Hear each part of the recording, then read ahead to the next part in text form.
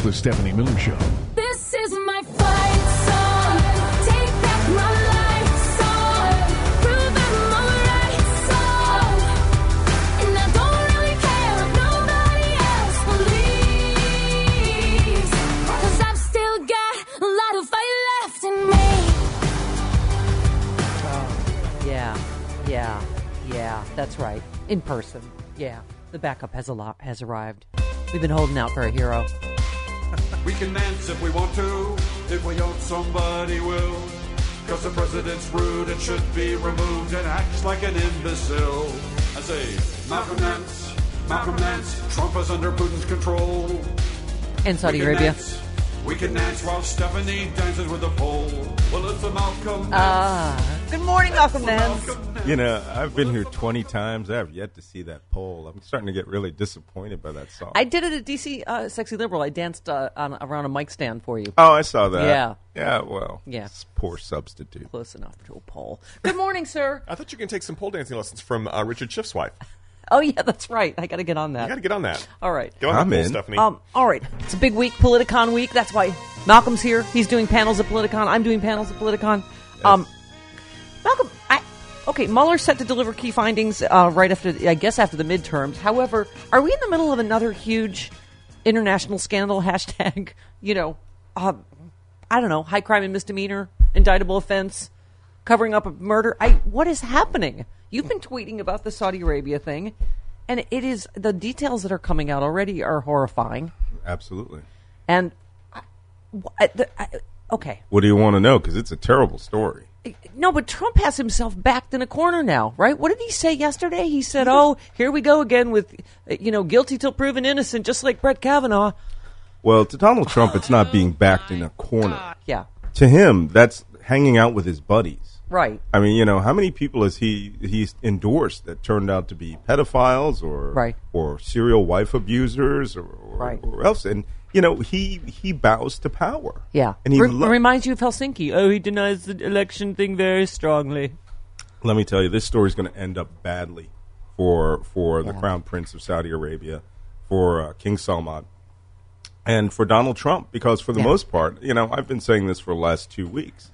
It is impossible for Donald Trump to have come out and said, the United States knew nothing about it, doesn't know anything about it. Let's see what the facts are. Right. The U.S. intelligence community collects these facts, and we're very, very good at collecting certain types of intelligence. And most of this information that we've been seeing, even reporting from the Washington Post, is electronic. Let me tell you something. We are so absolutely awesome at electronic intelligence. Don't get near your toaster.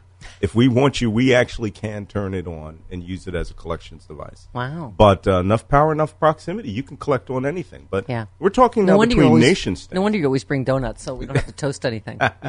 So between nation states, the United States and Saudi Arabia, we have these relationships. But let me tell you, they're a target. I mean, everyone who's not an American is a target nation. And our allies also collect. So it would have been relatively easy to get this story out from day one or day two as the Turks discussed it, right? See, even Jamie agrees. knows. Yeah. But as the Turks discussed it, and then they would have gone around the world, Donald Trump would have had an assessment from the Central Intelligence Agency and the FBI and the National Security Agency on day one. And the Turks are beginning, from what I understand, to release audio. And as you said, it is horrifying that they dismembered this guy while he was still alive. Mm-hmm. And the cutting went on for 7 minutes. It was in this Saudi consulate's what's his name? Consul General's office, right? Yeah. Yeah, and I think I tweeted about that the other day where I said the Saudi or the Turks are going to start releasing audio on this. And when they start doing that, that is a pressure technique. You have to understand, now there's a three-way problem that's going on here. A devil's triangle. Absolutely a devil's triangle. Yes. Donald Trump is going to be pressured by Turkey every day, secretly, to do something about Fethullah Gulen, the American resident who lives in Pennsylvania, who runs all these charter schools, who Erdogan sees as his opponent. This is the guy that Mike Flynn was going to be paid $15 million to kidnap. Wow. Remember that? Yep. Now, so until Donald Trump starts making some concessions, Turkey is going to start slowly dripping out this information, which could destroy the U.S.-Saudi relationship. It will destroy all trust around the world with the Saudis, and it will call the Saudis out as the totalitarian dictatorship that they are. They're a theocratic dictatorship. Now, it's a question to see how Trump plays to that. If he thinks that this is worth playing, you're going to hear the Turks back off on their release of audio and more details. If they can get a concession out of him. If the Turks can't get a concession out of him, it's going to be a flood. They'll release the full audio, any video they have. It's going to be awful. Yeah, you tweeted Saudi's about to admit to quote-unquote accidental murder. Why? It's likely the Turks were about to release audio of the killing. What next? Will be declared a rogue and unfortunate loyalist act by King Abdullah. All banished to Mecca, so cannot be interrogated. Trump and MBS will claim victory. Yeah. Good point there, by the way, about being banished to Mecca. This is the way that they get rid of people who are bad. They don't kill you, right? When they send you to Mecca to pray for the rest of your life, like Idi Amin was banished to Mecca, right? Most people don't realize that. He died in Mecca praying for all the souls that he killed. This is a way of silencing people. It also is a way of maintaining the honor of the families. They, based on what I heard this morning by Mike Pompeo, they are going to find a prince in that palace who will be a fall guy. Yeah. And it will be, see, the bark of truth. Yeah, I'm telling you. They're going to find a prince, and that prince is going to come out, and he's going to confess to have done all this behind the crown's back, and he is going to lose his life or he's not going to lose his life. He's going to be banished to Mecca. And this story is going to go away, and Donald Trump's going to go, oh, just like Kavanaugh, everything is, this is the way it is. Yeah. Oh, Kavanaugh, who's also guilty. Okay. You tweeted about Trump saying he trusted MBS's denials about Khashoggi. You said U.S. intelligence agencies likely gave you definitive evidence 2 weeks ago, but hey, you obviously don't believe them because American values and protecting our citizens and residents gets in the way of your personal profit. I mean, here we go again, right? It's another Russia story. He will defend any murderous dictator if there's something in it for him, whether it's a stolen presidency. And he's on tape talking about how much money he gets from the Saudis. Yeah, right? And look, I know I haven't had my coffee yet, but it's time to get into mode. We have a president who is a tyrant, just like John Adams predicted that we would have. Yeah. At some point, we would have a tyrant. Yeah. The problem with that is we have enough guardrails and systems in place to stop a tyrant. He loves dictators. He loves totalitarian rulers. He loves murderers. Yeah. And almost gushes in admiration about Kim Jong-un. And there are conversations about how, wow, if we could have, private prison camps, things wouldn't be so bad here. We have to understand that our system of government was not designed to have people like this in place.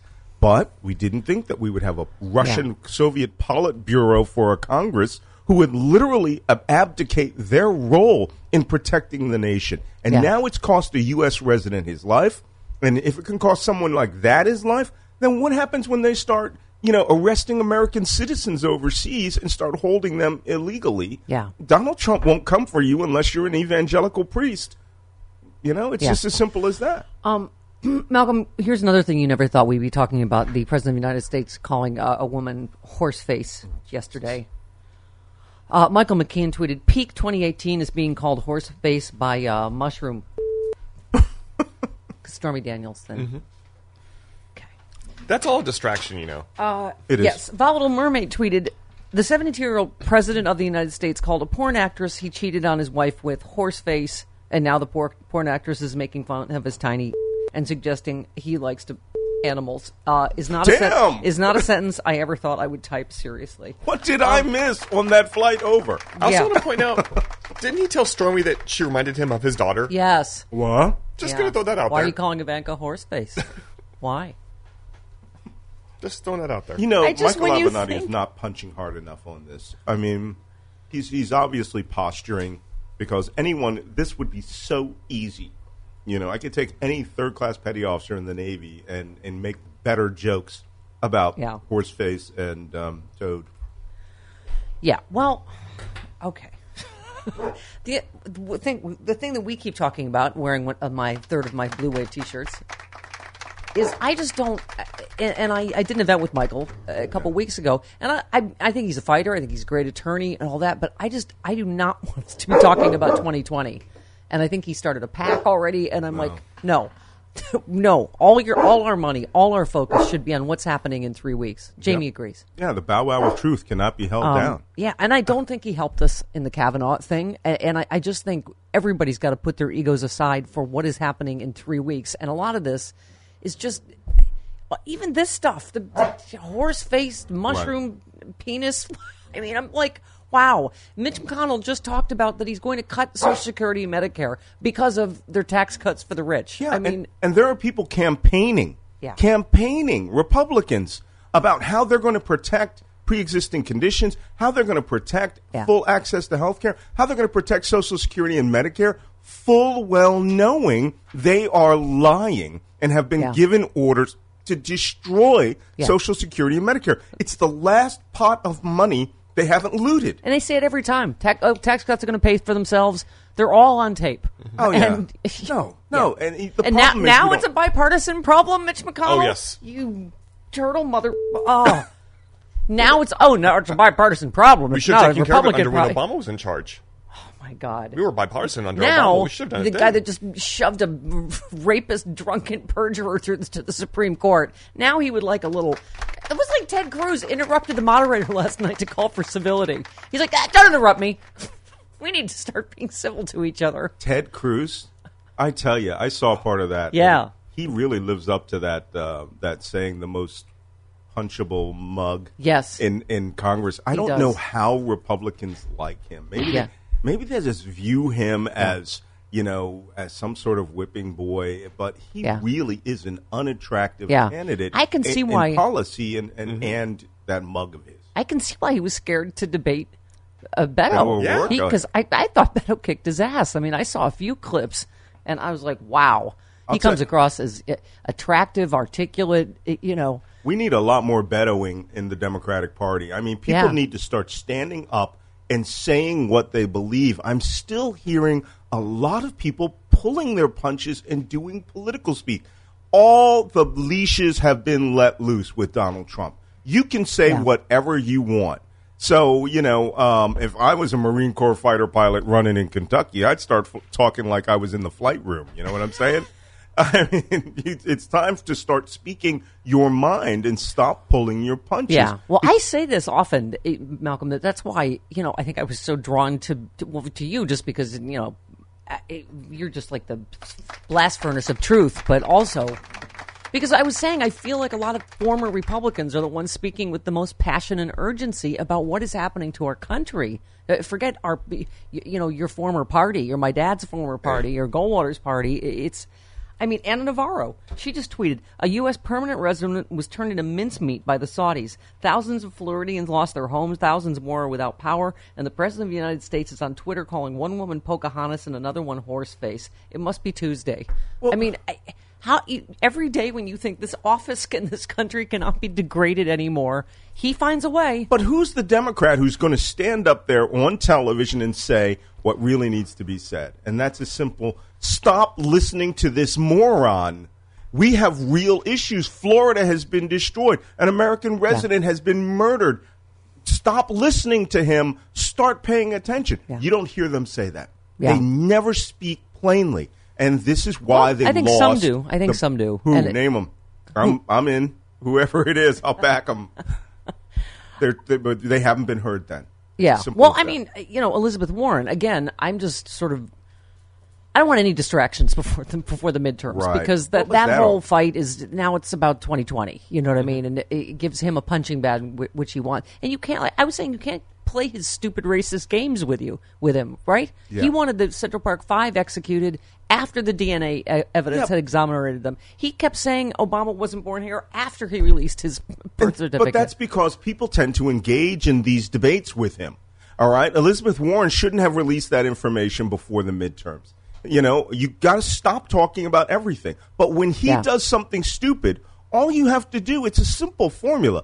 Call out his stupid and say, that was stupid. Yeah. Let's talk about what adult people can talk about. You sit over there and keep talking like a 7-year-old. I'm going to take care of America. Yeah. And they're not doing it. And so warning orders to everybody out there who's on political staff, go up, tell your boss, start talking like you really feel when you're talking to other Democrats. to the television cameras. Yeah. Or What just was tell it? them the baby Oh, needs you a timeout. You retweeted. It's a timeout. You retweeted. What was it? Mud. Phil Mudd. Phil Mudd. I said, honey, the president needs to get off his fat ass and ask a couple basic investigative questions. I told Phil, and I said, my next tweet was, hold my beer. 21 I will get my chance. 21 minutes after the hour. So, who is responsible for these outrages? It's the Stephanie Miller Show.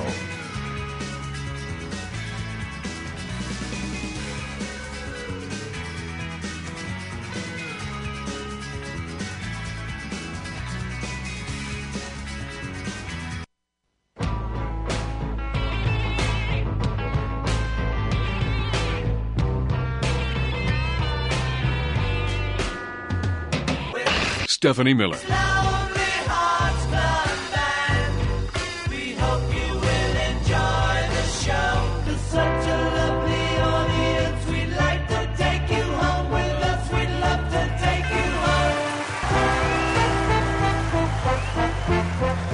Okay, it is the Stephanie Miller Show. Welcome to it. The baby Fred is here. All right, Malcolm is probably out. I'm guessing he's cheating on me doing an appearance somewhere else. Yeah. He's phoning in somewhere else, but he'll be back. Live in studio. I don't even care. Is he talking to Joe and Mika? I don't even care that man's catting around on me. Okay. Will be in studio with us till what, 8 o'clock? Or? Yes. Okay. And Bob Seska coming up, Sally Cohn, and Joe Weinbanks all coming up. We're all in town for a Politicon. Very exciting show. Got a big full show. Right? Okay. Tomorrow's lineup. Oh my goodness. What's tomorrow's lineup? We got Tom Perez, your favorite cuddly Bill Kristol, Yes. Carl Frisch, Jackie Schechter, and Dana Goldberg. Okay, good. So I will have to actually speak the words to Bill Kristol. Mm-hmm. You are right, Bill Kristol. Wow. Has that ever happened I heard before? Kristol No, was I'm not gonna- going to say that. I have to get all the snark out about the Iraq War before, because he's our. You know what? Bob Seska writes a great piece about this today. How we are, same thing Malcolm says, we are in such a dire place in our democracy, period, that we need all the allies we can get. We need the never-Trumpers to join us in getting this traitor out of the Oval Office as soon as possible and fixing the damage that has happened so it doesn't happen again. You know, we'll go back to fighting later. I'll go back to going, you are always wrong, Bill Kristol. Rick Wilson, for instance, right? Yes. Former Republican strategist, said, you look like my daughter, Horseface. Now take my NDA money and don't talk about my comically shaped penis. The President of the United States, ladies and gentlemen. Yeah. Aren't we all just so proud to be Americans this morning? I was more Do concerned. seriously, even Trumpers look at that and go, oh, that's fantastic. That's great. Oh, I'm sure they do. The President of the United States just called a woman a horse face. Sure, they're all in. Okay. Anita in San Antonio. Hello, Anita. Hey, good morning, Steph. Good morning, Hi. everybody. Good morning, Malcolm. I'll tell him when he gets back. There, Tom. Okay, well, I think the Democrats, the office holders at least, are just so afraid. They listen to the mainstream media who keeps telling them that Democrats need to have a message. They can't just run against Trump. Yeah, and I'm like, it's a good start. Excuse me. Well, here's the message. Donald Trump is an illegitimate president. Yeah. Incompetent. He's a moron. He's a misogynist. Yeah, he is a traitor to this country for his own interests, be they Russia, Saudi Arabia.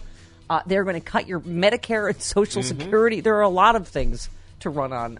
29. And by the way, we do have good Democratic fighters. I was tired. I'm going to come back at Malcolm in a second. 29 minutes after the hour. Stephanie Miller Show.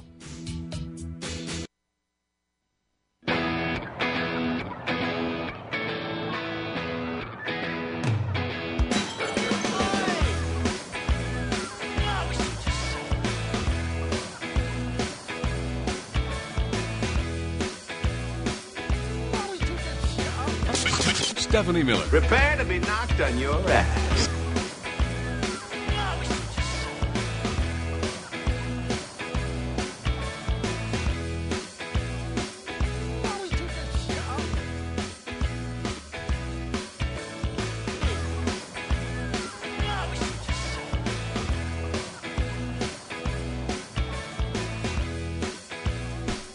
It is the Stephanie Miller Show. Sorry, just discussing show business during the show. Okay. All right, 323-468-1135. Shouty McShoutface is out shouting on the phone to someone else. Who's he cheating on me with? Do we know who he's cheating on me with? I'm guessing Joe and Mika. Oh. There's a devil's triangle for you. Pardon me? There's a devil's triangle for you. All right, Malcolm Nance will be back in the studio in a moment. But look who's, speaking of sexy man me, yes, sir. Dreamy, hunky men, why? Bob Seska joins us now. We interrupt this program to bring you a special broadcast. You're cute and I love you, Bob Seska. Where you coming from? Bob is calling us from Washington. You Seska things. Go ahead. Washington, D.C. Just follow the money. Nah. Oops. Good morning, Bob Seska. How are you, sir? Good morning. What does Malcolm Nance not want to talk to me? What's going on? That's here? what it is. He said, when is Bob on? I'm going to go call someone else. He didn't say that.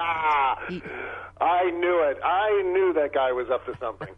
He's a ninja. He'll be back in here before you know it. Okay, good. Good morning, Bob Seska. Good morning, Stephanie Miller. And good morning to all the horse faces and mushroom penises in the audience. Wow. You know, he also said he's an environmentalist today. Did you see that news? He's insisting now that he's an environmentalist. Uh-huh. And by the way, he also weighs just 230 pounds. Sure. And he's totally not bald. Oh, my God.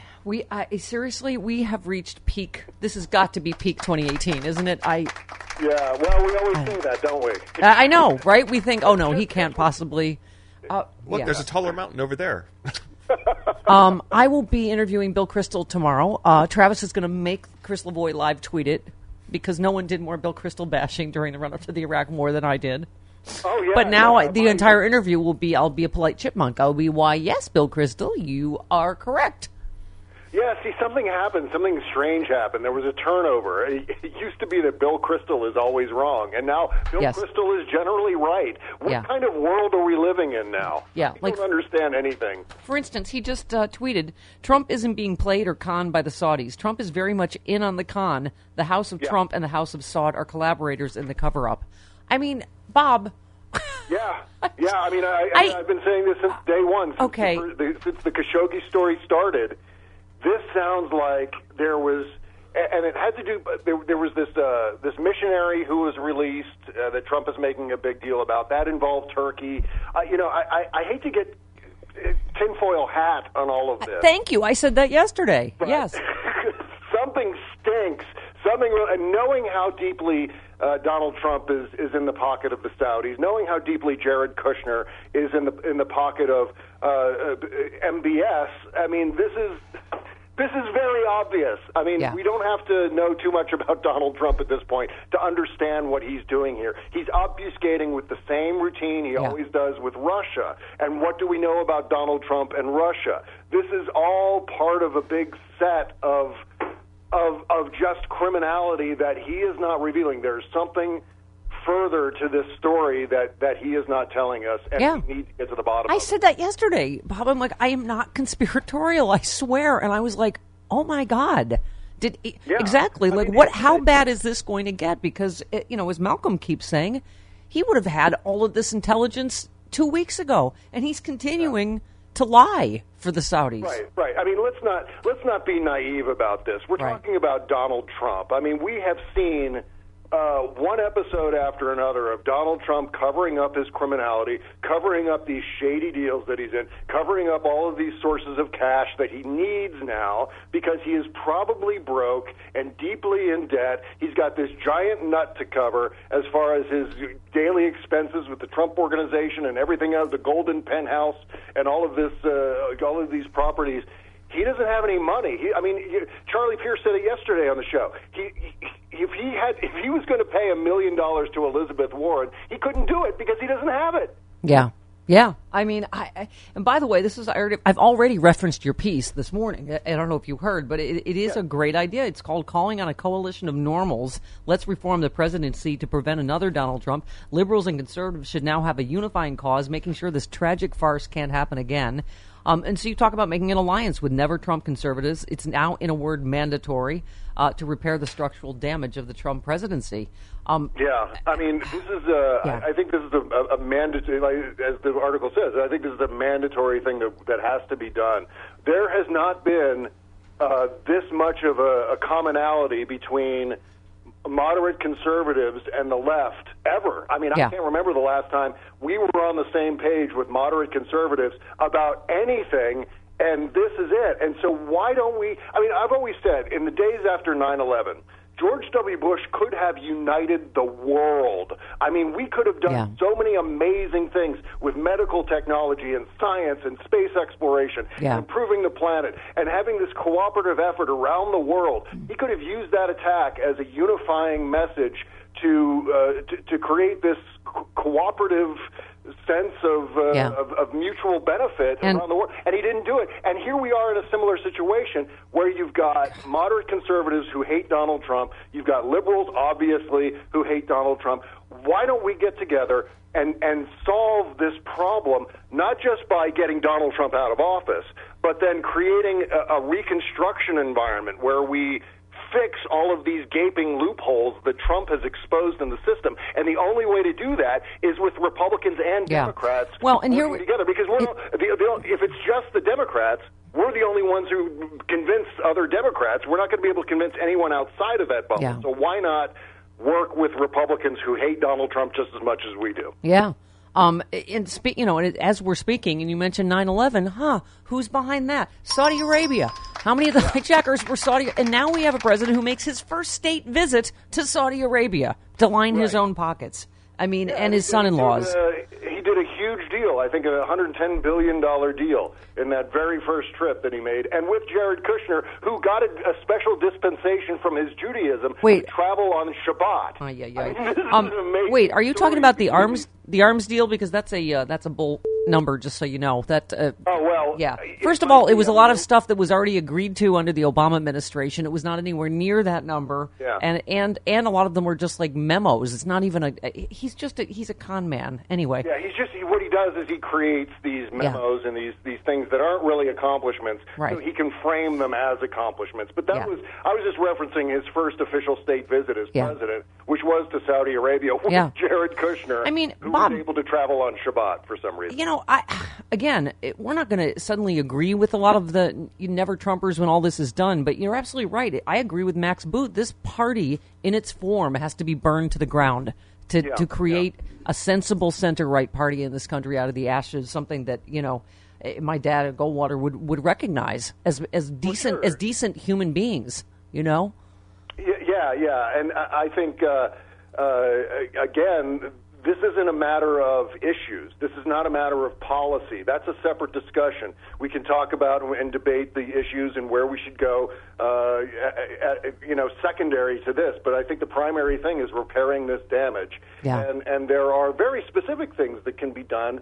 And I think some of them require constitutional amendments. I think what we're talking about here is enforceability more than anything else. Donald Trump has just danced all over the emoluments clause without any enforcement whatsoever. That needs to be fixed. Yeah, you laid out a very specific list, Bob. It makes a lot of sense. Well, first of all, you say the left-right rejection of Trumpism forms a significant enough Venn diagram, can be parlayed into a working coalition to set the process of getting Trump out of the White House as quickly as possible, promoting a series of reforms, establishing, reinforcing, and reconstructing many of the rules of the presidency. I mean, you're right. The stuff that we never thought we'd have to do until the president has so thoroughly broken this office. But you say things like seriously taking seriously divestiture of business interests, new regulations on use of social media and presidential record acts, bans on nepotism, new financial disclosure rules, mandatory release of tax returns, on and on, right? I mean, Yeah, I mean, and obviously this president has used, one of the most egregious things that he's done, and this is one of the major loopholes that can be easily repaired, either through legislation or through a constitutional amendment, and that is the fact that every weekend, I don't care if Donald Trump plays golf. I would much rather have him playing golf than governing, quite honestly, because when he's governing, it's a disaster. When he's playing golf, it's only a Twitter disaster. Yeah. But regardless, every single one of those trips, whether it's to Bedminster or whether it's to Mar-a-Lago or anywhere in Sterling and so on, these are all trips in which we're paying him. Taxpayers are paying Donald Trump to have a weekend off. And this goes beyond his presidential salary. Yeah. We're actually directly paying the Trump Organization. The Trump Organization is profiting off American taxpayers. And how about these campaign rallies? These ego rallies. And so he can go go and he can play golf and he can yell at Fox News Channel in between holes, and this is what we're paying him to do. This is a major scam. He is profiteering off of the American presidency, and he shouldn't be allowed to do this. And there are certain rules and certain strictures on the presidency where that's not allowed, but of course he doesn't care, and there's no enforceability of any of these things. Yeah. So these are just, one of a series of things that can be done in the wake of Donald Trump to make sure, and this is key, we cannot have another Donald Trump. Trumpism has to end with Donald Trump. If there is further presidential candidates who are running on a Trumpism-like platform, it's just we might as well just go right to President Camacho. Right. We are idiocracy. Right. Drink your Brondo and shut up. Exactly. But Bob, it's already happening. Travis hands me a different story every day from some different horrible Republican candidate saying some horrible sexist, racist, misogynistic. Who's today's one about it's not rape unless she screams? It's like one of them is more horrible than the next one, and they're all running on Trumpism, basically. You say whatever outrageous, sexist, racist, homophobic thing you want, right? Exactly, and it's also the tone. We saw the other story.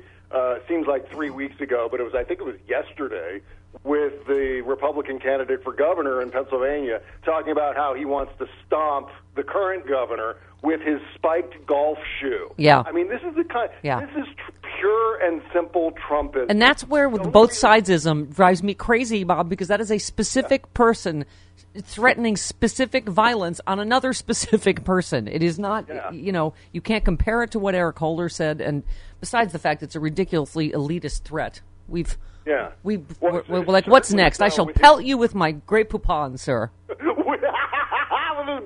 The golf shoe. It's so elitist. It really I is. shall have my manservant conk you with a silver tray. Hold my 3-iron. I say, Jeeves, go over and beat that man with my golf shoe.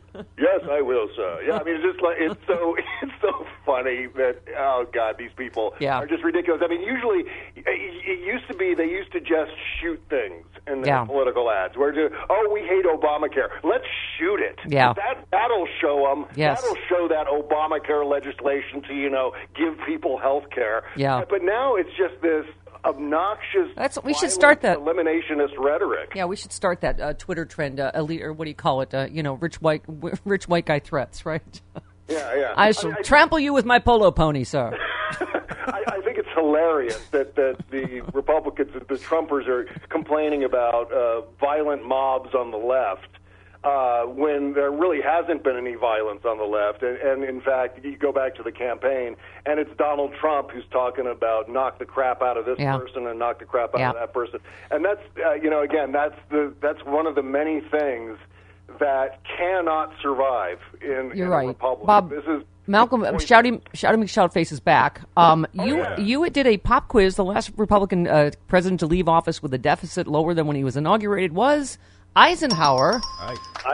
And you said Mitch McConnell just announced cuts to Medicare because of Trump's $800 billion deficit. Use this, Democrats. Malcolm, you had said earlier that Democrats are not fighting the way you'd like them to. But I got to tell you, two of them that are going to be on Sexy Liberal panel in 2 weeks, Adam Schiff and Ted Lieu. Oh, except are those doing two it. guys. No, but everybody out here, I think. Eric Swalwell, Kamala Harris. I do think we have a lot of... You got to give California Dems Maxine credit. Waters, our friend Maxine Waters. I'm going to see her next week. I'm going to strong-arm her into doing Sexy Liberal, by the way. You're making this happen. I am reclaiming her time. We'll be seeing them this weekend at Politico. I know. Oh, my God, he's hilarious. Yeah, he is great. You want a motivation. You want some motivation to vote on November 6th, as if anyone really needs that at this point. But, we need everyone we can get. Think about this. Adam Schiff is going to become the chairman of the House Intelligence Committee, and he's going to have subpoena power. He's going to have power to call hearings. We're talking about Donald Trump Jr. being publicly interrogated for 11 hours in front of the House Judiciary Committee on CNN, C-SPAN, MSNBC, and every point in between. He shall melt into a little pool of pomade. Yeah, that's why I am voting. Just to see that. Right. It's just his head will explode and there'll be nothing but a globule of pomade left on the chair. of man hair product. All right. Love you, Bob. Love you, Stephanie. Love you, Malcolm. Bye. Love you, too. See you next week. All right. 49 minutes after the hour. Shoutface is back to shout at you about voting. We will be right back with that. In a perfect world, there would be no right-wing talk radio. Until then, there's the Stephanie Miller Show.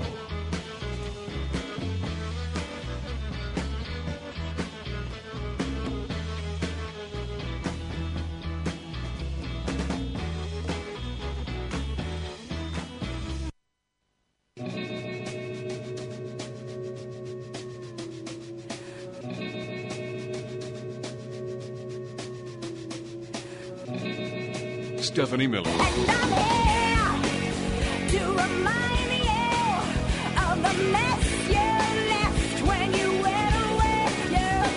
You ought to know. It is the Stephanie Miller Show. Malcolm Nance live in studio. Okay. 323. He's back. 323-468-1135. Malcolm, we were... by the way, cue my Sean Comiskey by ISDN line. Aunt Krabby says Mike Pence... I don't even know what that is. ISDN line? Yes. That's how you talk to somebody in a remote location. Okay. I know what you're saying. Mike Pence is now under investigation for finance fraud, links to Manafort, and Russian money, says Watchdog. This is, where was this? Washington Daily Wire, right? Mike Pence is up to his albino eyebrows in this. Thank you, Sean, for checking in from Kansas. Wow. Okay. Wait, I've always said this. Where did that voice come from? It's in my box. Wow. Yeah. It's like God. When Sean goes on vacation, Stephanie just puts him in her box. Yeah. See, when I call Sean my radio son, I'm not kidding. He springs from my box. Okay. My sound effects box. I was literally surprised by that. Yeah, I've always said great voice work. I've always said Mike Pence is in this. Yes, and that's very true. We've been saying that for about 2 years now by my watch. Yep. Yeah, you know, it's not that Mike Pence was not involved. Right. It's just that the reporting of Mike Pence's involvement has been horrible. Yeah. All right? And if there's anything that my favorite Natasha Bertrand can get on to is start looking into that Pence action because, you know, I mean, there's nothing that Donald Trump could have done here that he would not have known about. Yep. Or been an active participant. He was in charge of the transition. Yeah. Well, there's I know way back when Michael Flynn was talking to the Russians. Yeah. In his indictment, they said a very senior campaign official was in Mar-a-Lago and had given the orders, the go-ahead for Mike Flynn to talk to the Russians. That was not Donald Trump. Yeah. That could only have been Mike Pence. Mike Pence was the only one there at that time. All right, we're going to have you break down. Reporting this morning, Mueller set to deliver key findings in Russia probe, not until after the midterms. We're going to get Malcolm's take on that. Ha ha! Not going to go away now, are you? No. Yeah. No. 58 minutes after the hour.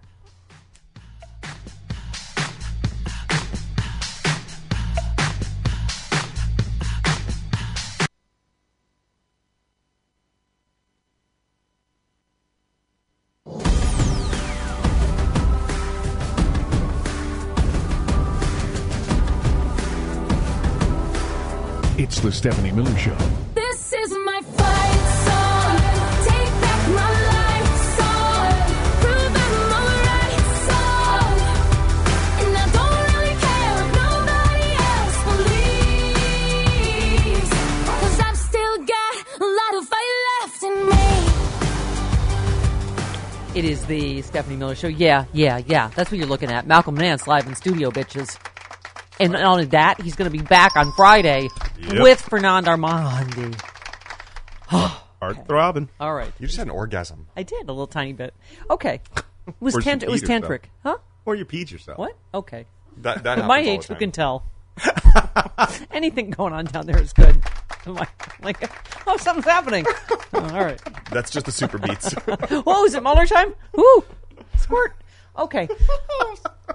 323-468-1135. All right. So, Malcolm, obviously, big news. Bob Mueller is ready to deliver his key findings, but not until after the midterms in the investigation.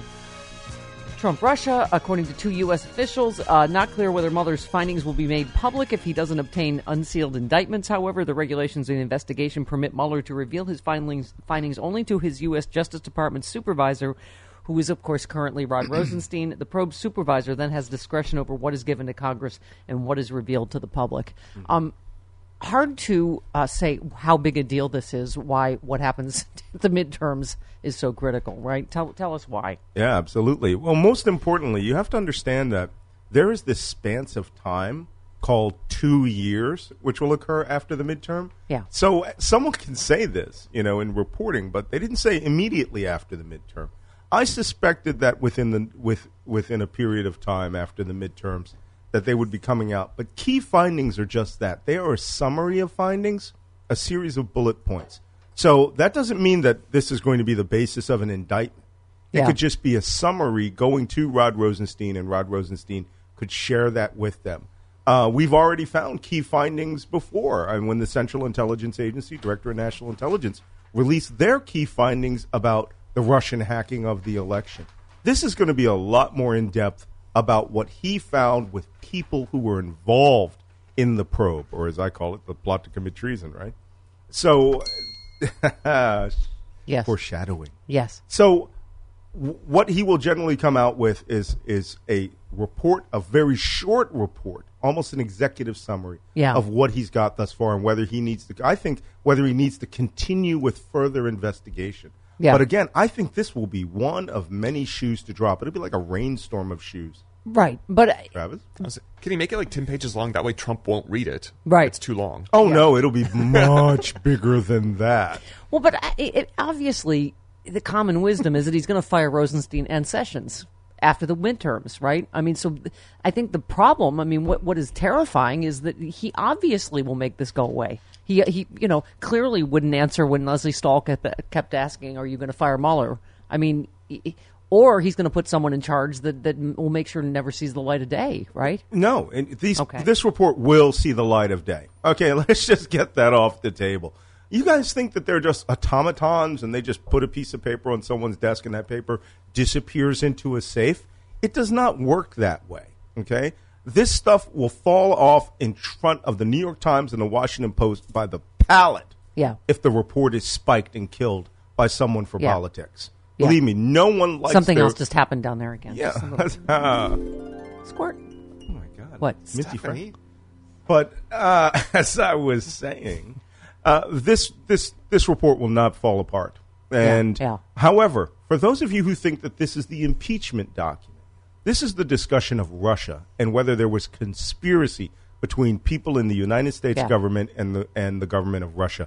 We already know that has occurred because we had people confess to it in their lies to the FBI. Yeah. I'm looking at you, George Papadopoulos, who keeps trying to tweak me on Twitter. All right, you're in a Twitter fight with someone different every week, which is what I love. Papadopoulos came up out of nowhere and decided he wanted to take on the big dog. And the funny thing is, Mr. Convicted Felon, don't come after someone who is honorably retired of decades of service in the U.S. intelligence community with your convict-like talk, right? And use your pen trying to stab me in the butt or something. Right. I don't know. So that's what this guy is. He's the fat kid from Deadpool 2. Yeah, all right. All right. So we were talking about Democrats being fighters. Jim Hines, your new congressional spirit animal. Oh, my God. Okay. But here he is. Let's talk. Sarcasm much here. Yes. Okay.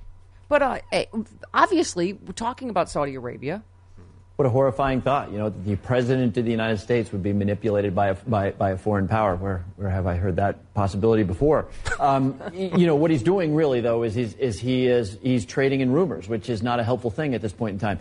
Yeah, and went on to say, of course, the other thing he's doing is he's sort of gambling with his own credibility. He did say, that would be bad. He did say that there would be strong punishment if this happened. He said that.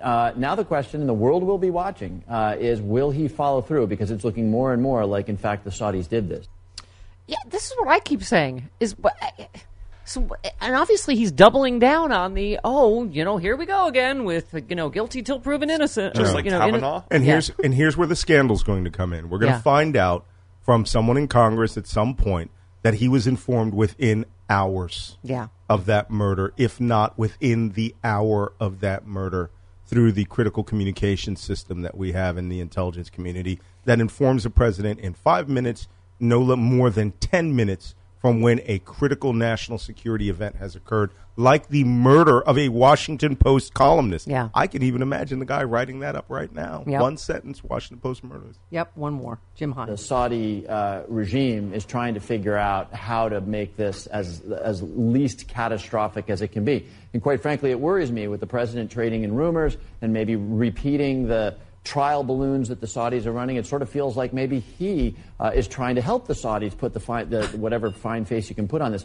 Yeah, he really probably is like, yeah, listen, 400-pound guy, that worked for me. We'll try that one. Let's try that. Where did I can tell you how this conversation happened between Donald Trump and Mohammed bin Salman and King Salman.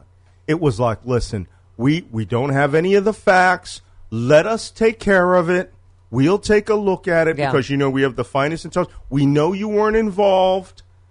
This man, he goes into conspiracy with people like him all the time. This is mafia-like work, and that's what the Robert Mueller report is going to report. Yep. Karen in Chicago, you're on with Malcolm. How exciting for you. Good morning. Yes, I am very excited. So, Malcolm, I just want to thank you because you act as both a taser and a binky to all of us. So I'm writing that down. Right? The taser binky. He's the human carrot and the stick. I'm a binky with lasers in its eyes. Absolutely. But I want to return the favor, so I tweeted to you a warning. Just be very careful, Malcolm, because very few men that have been to Steph's basement have been able to avoid being put in her box. Oh. So Excuse me? I've been boxed in a lot down here. Yeah, be careful. So I'm looking for my sploosh sound effect currently. Go ahead. Because Malcolm makes me sploosh with certain Trump-Russia news. That's it. Because I am a liberal helper, I just want to say that, as far as Democrats speaking plainly, Adam Schiff, Eric Swalwell, Maxine Waters, Kamala Harris, Cory Booker, and Ted Lieu are people that I have heard speaking very plainly regarding what's going on. Yep. Elizabeth Warren. They are. I think they're out there. I just think that, once again, the so-called liberal media, is not doing their due diligence, and they're kind of jumping on the narrative with, Republicans, and chastising Democrats for creating circuses or, incivility, things like that. So, really, if you go to... and this is where Right, Karen, I've said this before, Malcolm, that I get where, as leader, Pelosi can't be saying, yes, we're impeaching. But I think, and I know you do too, but I think the Mueller evidence is going to be so overwhelming that they will have no choice. But I get them saying, her saying we're not going to run on it, because then it looks like a rush to judgment to the American people before Mueller's report is done. But as a caucus, they need to start speaking the way that the Republicans do as a body. Yeah. Instead of saying, oh, well, that's unfortunate. They need to come out and say, oh, I'm sorry, we're standing close to treason at this point. Everybody should be using the same phrase if it shows that. Yeah. Right? I'm all for getting the facts and everything. Yeah. But when Donald Trump comes out and says something stupid, the first words out of a politician, out of an opposition's mouth should be almost like question time with the Prime Minister in England. And you should be able to say, I'm sorry, that was stupid. Yeah. And we should not be repeating this stupidity. Yeah. Right? Because Karen, it you makes know our me. children When they go low, I go to my basement. So anything he says, I would just say, Porcini Penis says what? Yeah, and really, too, let's carry that into the press briefings, right? Look at Sarah Huckleberry Dingleberry, and she's not pushing back. Yeah. Right? She doesn't push. Nobody pushes back. That was very, very immature of you to call her Dingleberry. Oh, I'm sorry. Really was. Very, very immature. All right. Thank you. I have been on this ship. What? I said I have been on this ship. This is why he likes me, because I'm just like being back on the loading dock. It is. Okay. By the way, speaking of fighting back, everybody loves these new Richard Linklater ads against Ted Cruz because they're fantastic. That this is old the new guy? Yeah, this is the new the new one. The new come on, Let's Ted. hear it. Come on, Ted. There we go. It's about White Castle. Here we go. Triple meat Whataburger liberal? What does that even mean, Ted? I mean, everybody I know in Texas likes Whataburgers. Just as a consumer, I'm a big fan of eating White Castle burgers. I like their little burgers. I don't even know what that is. There's not a White Castle within 900 miles of Texas, Ted. Maybe up in Canada, huh? But not in Texas. He doesn't even know the word sliders. Mini sliders. I like the little burgers. What the H? Are you kidding? I love some White Castle. Little burgers. No, that is code word for I love your homes. I love that guy. Come on, Ted. Those are great ads. Yeah. Who's putting those out? Richard Linklater. The famous director. Yeah. Is that right? The one who did Boyhood and Dazed and Confused. And Why he should be making national ones for Trump. Yeah. How about a little Beto from last night? He nailed him on this one. The ass kicking of Ted Cruz. Oh, by the way, Beto, remember, baby. Trump said we're gonna find the biggest stadium in Texas to have a rally for Ted Cruz. There's several of them that are around 100,000 in Texas. The one that they're using is 8,000, apparently. And how many people attend? No, it hasn't happened yet. 12. But it seats 8,000. The one when he said he's going to the biggest stadium in Texas. Several available that Oh well. Okay, here is last night. Cruz is not going to be honest with you. He's going to make up positions and votes that I've never held or have ever taken. He's dishonest. It's why the president called him Lying Ted, and it's why the nickname stuck, because it's true. Oh my God, did you see Cruz just like chuckling like a frat douche the whole way? Oh, did you hear about the part? The best part was they asked him, 5 seconds of silence actually, they asked him, what's one thing you've done outside of your political career to help people? Yeah. And Ted literally just looked at him with a blank look, looked down his microphone, shook his head, didn't know how to respond about something good you've done outside of your political career. God. My Lord Satan does not be allowed to That tells answer you everything that you question. need I'm to know. sorry, I was thinking about little burgers. Yeah, the White Castle, baby. Come on, Ted. All right. That's what I hope Texas says in 3 weeks. Come on, Ted. You know, what was the movie with the two stoners who go to White Castle? Harold and Kumar. Harold and Kumar go to White Castle. That one was in Jersey. Yeah. Like near Cherry Hill. All right. 19 minutes after the hour, Malcolm Nance live in studio.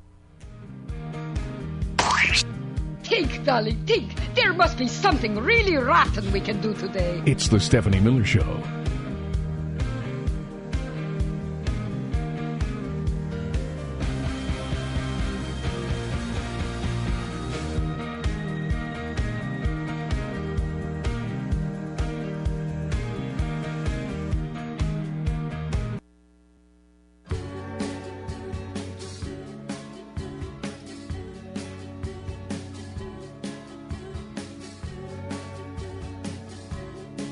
Stephanie Miller.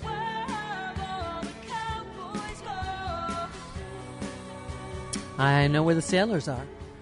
It is the Stephanie Miller Show. Malcolm Nance live in studio. Yeah. 323-468-1135. Sue in Rockville, you're on with Malcolm. Sue. Hello. Hey. Good I morning, met Sue everyone. finally. Yes. Yes, Malcolm, and thank you. Through you, I got to meet the fabulous Chris Sampson, and I thank you very much for that. All right.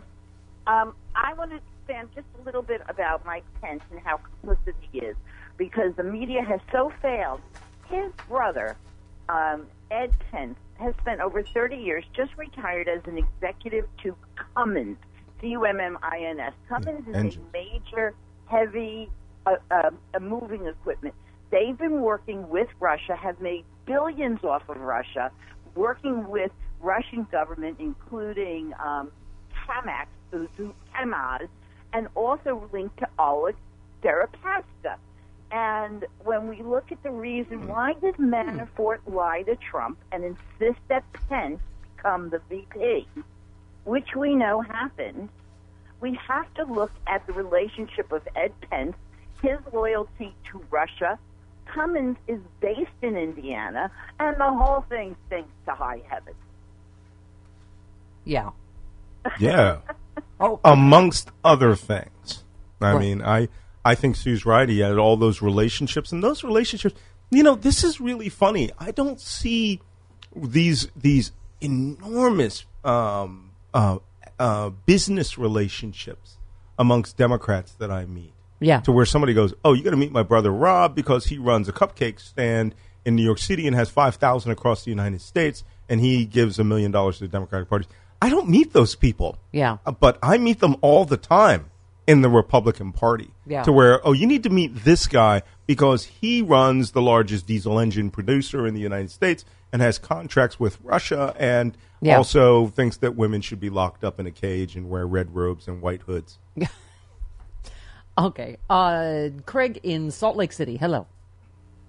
Good morning. Hi. Welcome. This is my favorite time of the week is when you're on, so good to hear your voice again. Me too. Hey, I've got your new book, The Plot to Destroy Democracy, just came. I'm going to plan on reading it this weekend. Looking forward to a few sleepless nights as I go through that. Yes. You're in Salt Lake City? I am. Where are you going to get the liquor to read that with? There's an Air Force base up north of you if you drive out and wait out near the front gate. Someone will bring you some. All right, go ahead.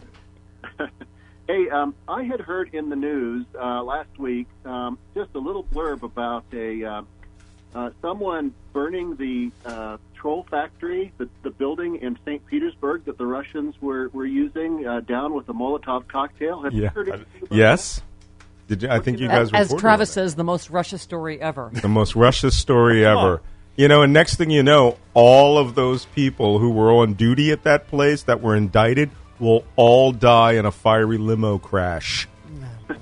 Oh, boy. All It right, happened. 29 minutes. He's scary. Let's go back to splooshing. 29 minutes after the hour, Malcolm Nance live in studio.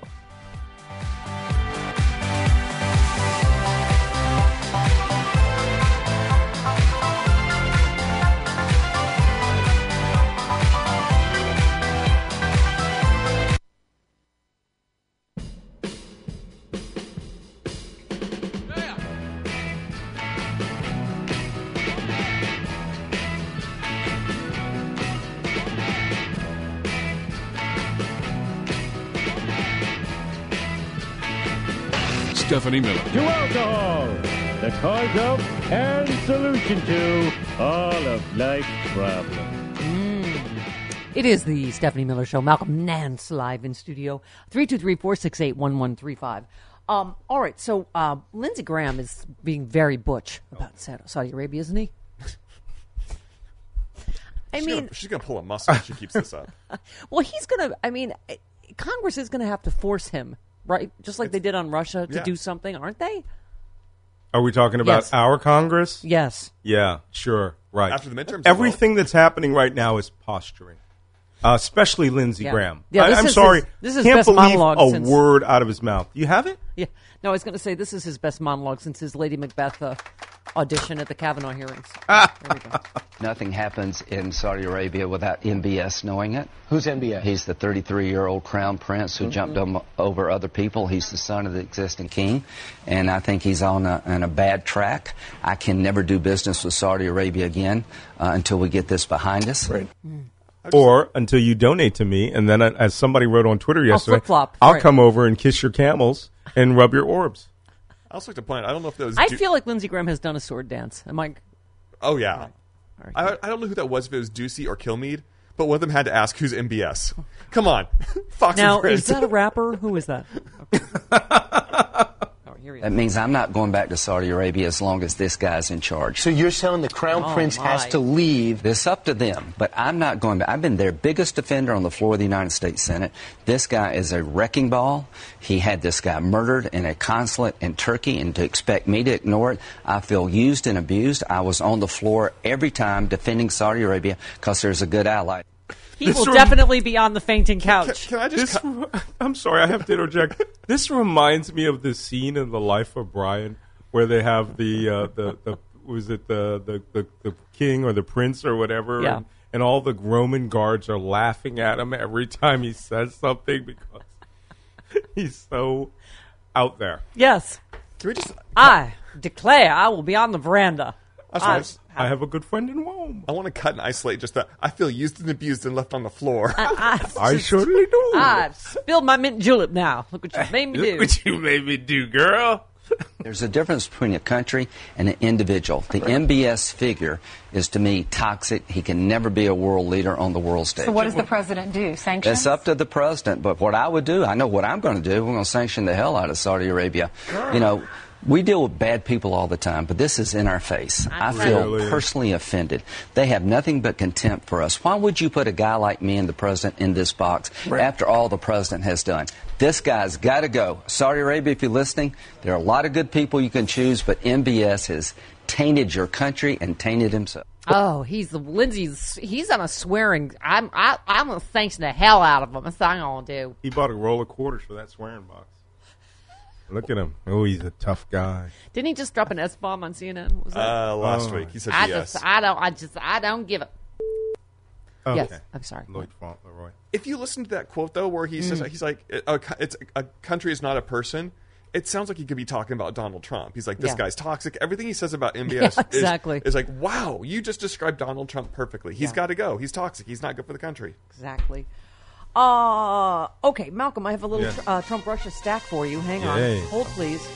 You brought your homework? So, this obviously always... it's weird how many suicides been, connected to Trump-Russia. But so, Peter Smith, remember, Republican operative, who raised $100,000 in the hope of obtaining Hillary Clinton's emails from hackers, was in contact with Michael Flynn as far back as 2015. He allegedly died by suicide last year. Told associates during the presidential campaign he was using the retired general's connections to help him on the email project. New York Magazine raises the possibility Smith was murdered, that Mueller is investigating it. It is looking increasingly plausible that somebody, in fact, killed him. Well, it was right after he started talking to the press, right? Mm-hmm. That he suddenly, and in a blow to right-wing conspiracy theorists and Trump, the Wall Street Journal says no evidence has emerged that hackers ever obtained Mrs. Clinton's emails, and the FBI didn't find any evidence that her personal server had been compromised. Oh, God, why do we even have to write that down? I know. This is 2 years. We have known no one has ever gotten her emails from her physically secured server inside her residence, which had Secret Service protection.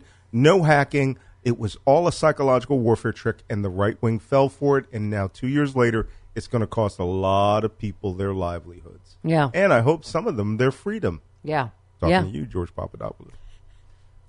Boink. Okay. We need our little, there you go. Which is totally different than sploosh. Okay. Thank you. A member of Trump's Mar-a-Lago resort is helping a former and current Trump aides fight against Mueller's investigation. What's his name? Robert. Oh, Anthony Lomangino. That guy. He owns a waste hauling company, like Tony Soprano. Lomangino. How you doing? So he gave $150,000 to support legal defense funds. Malcolm, it is still amazing to me that this is a partisan issue. That there are people that clearly can see the same thing we do and don't care. That this president is illegitimate. They're just trying to see, how can we help you get away with this? That's right. Well, it's like, look at all this voter suppression going on. They don't care if they cheat as long as they win. Donald Trump made it very clear in his interview with Leslie Stahl the other day.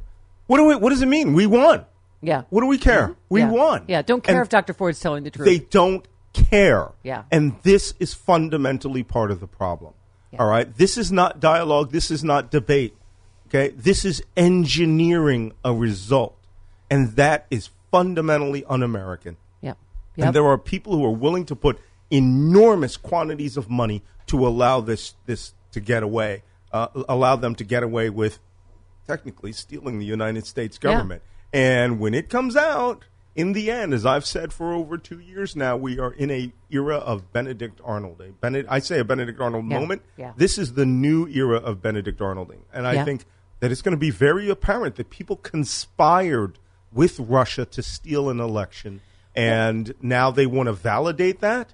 Yeah. No, you're not going to get away with it. Well, they've become the party of cheating. Yes. If you look at all of these laser-focused voter suppression efforts, they are basically saying we can't win in the battle of ideas. We can't win the generational battle. We can't win the demographic battle. So we have the ACLU fighting this Georgia voter suppression that is clearly designed to make Stacey Abrams lose. Right. Try to suppress the black vote. They're trying to suppress the Native American vote in North Dakota. Right. So that Heidi Heitkamp loses. Again, people are on the ground fighting that. trying to, because again, I keep saying, Malcolm, we cannot give up. We cannot let them depress our spirit and go, oh, it's rigged. They're going to, what's the point? We've got to swarm the polls, right? We've got to, and there is time and there is people fighting. Listen, you're absolutely right. And another thing that we're horrible at again is Democrats don't do bumper sticker slogans very well. They say things like, make America great again. Psychological warfare can be played both ways. If I were to run a bumper sticker factory, right, and I would come out with a couple of bumper stickers which are very basic and functional. Republicans can't govern. Yeah. That's it. You can't govern. You suck. You suck at governing. Another one is Republicans cheat. You cheat at everything. Right. You lie at everything. This is just my personal opinion, but it's empirically loaded. I can literally go and point this out to you. Have you seen the new, Barbra Streisand music video? No, I've not. You have not seen the Barbra? I have We're going to have you watch that during break. It was a news story a while back. Holy cow, that video is insane. It's like, you lied to me, right? Mm-hmm. It's all Trump in this video, and with the counter of how many lies that he makes. It's insane. We are living in a country where honor and dignity and fairness is no longer valued because we don't stand up for that value. And it's on us to say, you're a liar, you're a cheater, all right? You can't govern, you're incompetent. Yeah. And so for this election, everybody who's out here listening to me, if you have the opportunity to vote today in an early voting state, I expect that here's your marching orders. By the time this show is done, you will have either gotten your ballot or you will send in your ballot or you will pledge that you will vote today. Then you will spend the next 3 weeks finding individuals who have never voted or who don't vote and get them to vote. This is the only way that we're going to restore this democracy. Yeah. Joe in Western New York actually just said, what did he Steph, say? Something that Shouty McShoutface Malcolm Nance said several months ago has stayed with me. If everyone in 2016 would have brought one person that had never voted, we would not be in this monstrosity. Please let Malcolm know I did better than one person. I got 5 people to vote, not only vote, but vote blue up and down the ballot. Attaboy. Good for you, Joe. Attaboy, Joe. Now, that's for the rest of yous. All right? Get out there and start doing what with the voting. Yeah. Make with the voting. David in San Francisco, you are on with Malcolm. Oh, hey, Steph. Before I start, when we only have a very short time, so okay. Yeah. Well, it had to do with RICO. I've talked with Malcolm before about we've got to RICO everything that Trump owns, and I'm wondering, since Election Day is coming up, there are probably a number of state attorneys general that are running, there are local DAs that are running.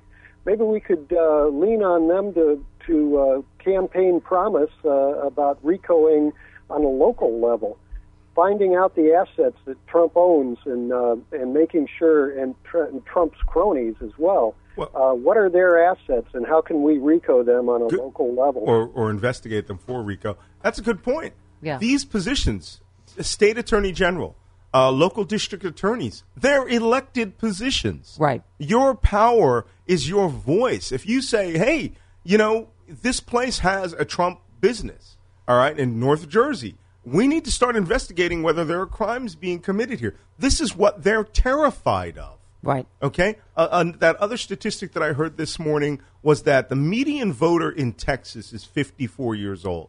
The median Republican voter. Right. The median Latino voter's age is 18. Wow. But they don't vote. Yeah. And this is the one time that we have to drag along the young people with us. There's high school kids who are 18 who think, none of this affects me. You got to tell them, it'll affect you. It'll affect every minute of your life. So go out there and get these people out to the polls. Yep. There you go. 46, Shouty McShoutface says shouted. Shouting. Do it. 46 minutes after the hour. This is too weird, man. It's the Stephanie Miller Show.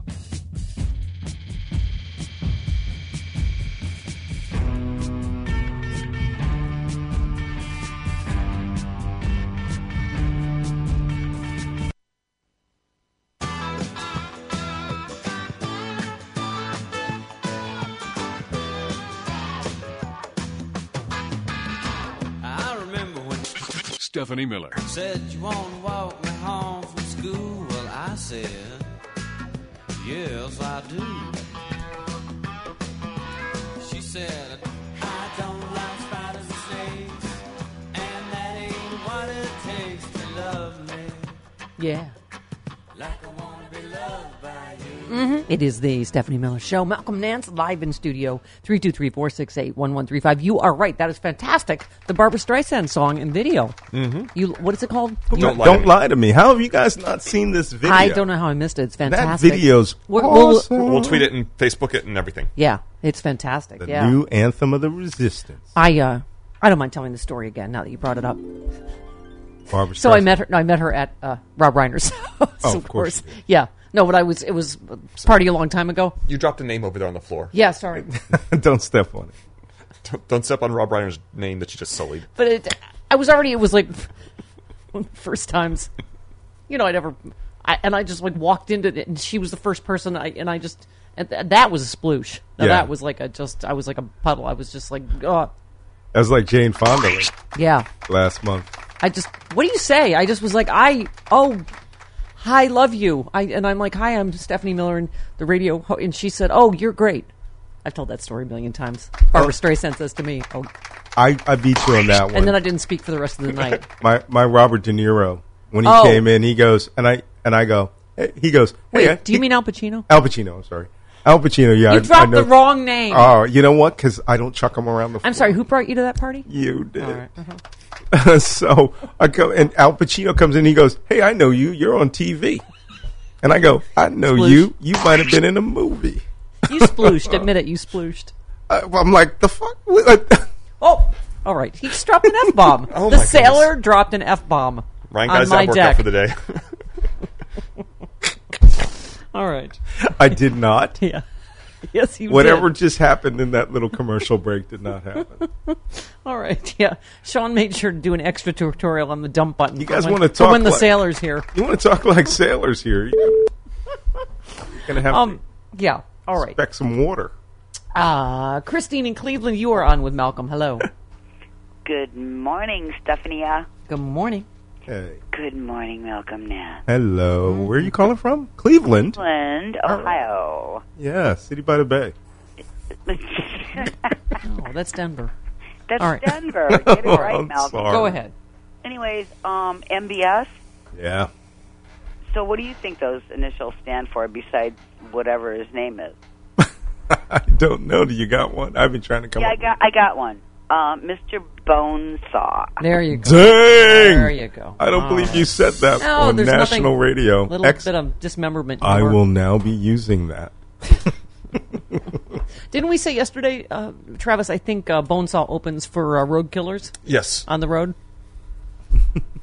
No. All right.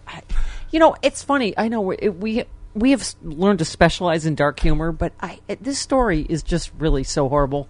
It's going to get more horrible. It is hard to read the threads about this whole... It's going to get more horrible because the Turks are on the verge of releasing the actual audio of the murder. Yeah. Yeah. Marco Rubio also talking tough. Will they actually do anything? Who knows? Here we go. Saudi Arabia was a big part of this Middle Eastern strategy that the administration has, which was generally a good idea, and that is to try to hedge against Iran's ambitions in the region. But now this would really blow apart our Middle Eastern strategy, and it's something we have to address from a human rights standpoint. Just because a country we're working with did it doesn't mean the U.S. can just shrug its shoulder and say, well, nothing happened here. I love that they talk about our credibility as if we have any anymore, right? Or didn't someone say the president's credibility, which I was like, that's a good one. Oh, that's a good one. Okay, Marco Rubio. But they'll buy those weapons from someone else. But I don't care how much money it is. There isn't enough money in the world to purchase back our credibility on human rights and the way nations should conduct themselves. And we lose our credibility and our moral standing to criticize Putin for murdering people, Assad for murdering people, Maduro in Venezuela for murdering people. We can't say anything about that if we allow Saudi Arabia to do it, and all we do is a diplomatic slap on the wrist. Nothing happens. But the problem is they all talk tough and then they don't do anything. I mean, Bob Corker, by the way, they were saying, said on the floor before they passed these tax cuts, what are we doing here? This is going to blow up the deficit. Mm-hmm. But he voted for it. I'm good. Let's Yeah. go. Yeah. Right? No, but Marco Rubio, it's like, A guy who votes with Trump 100% of the time says what? Yeah. Yeah. What credibility are you talking about? You literally have voted for him to do this. You own it. Yep. Don't come out here and start pretending like you suddenly believe in human rights. Yep. And what's he going to do when Trump finally actually doesn't do anything? Yeah, he's going to say, "Oh, it was good move, Mr. President. Excellent call and showing patience." Yep. Matt in Chicago. A question for Malcolm. Yes, hello, and Malcolm Nance. This is truly a dream come true for me. You need better dreams. I'm well aware.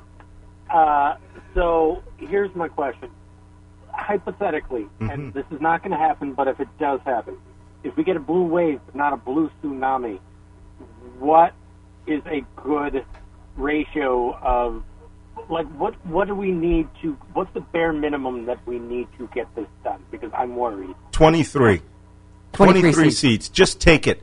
Once you have control of the House, then all the committees shift to people that will do their jobs and who will defend the Constitution and this nation. And that's what we're talking about. We want America to work. Checks and again. balances. We want the government to work for the people. Yeah. Yeah. I mean, checks and balances. It is literally saving our democracy, as Malcolm Nance says. You're leaving us, honey, but I'll see you again on Friday. Yeah, I know, but you will be back. All right. We have Sally Cohn and Jill Wine-Banks coming up on the Stephanie Miller Show. What?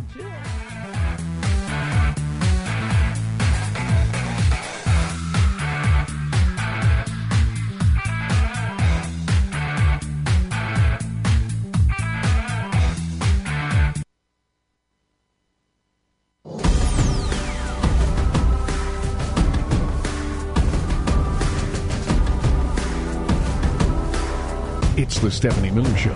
This is my fight song. Take back my life song. Prove I'm alright song. And I don't really care if nobody else believes. 'Cause I've still got a lot of fire left in me. It is the Stephanie Miller Show. Welcome to it. 6 minutes after the hour. Wow, it is really nerd fest. Political nerd fest here in LA this week. Going on. Politicon this weekend. I will be doing a panel 1 o'clock on Sunday. Malcolm, all of our worlds are colliding, right? Malcolm Nance was just in here. He'll be doing a panel with Jill Wine-Banks, who will join us at the bottom of the hour on this show. Will join us on panel at Sexy Liberal Chicago next Saturday, October 27th. Sally Cohn, I ran into last year at Politicon, and I'm a huge fan. She has a great new book out called The Opposite of Hate. She is, of course, a commentator on CNN. She joins us now. Hi, Sally. Hi, how are you? Good to see. Good to talk to you again. I think it took me a year to get this booking. Yeah. Whatever. It's not like I helped. Sorry. Hi. Here's what I love in your little bio. It says, these days, even famously nice Cohn finds herself wanting to breathe fire at her enemies. It's hard to breathe anything else these days, isn't it?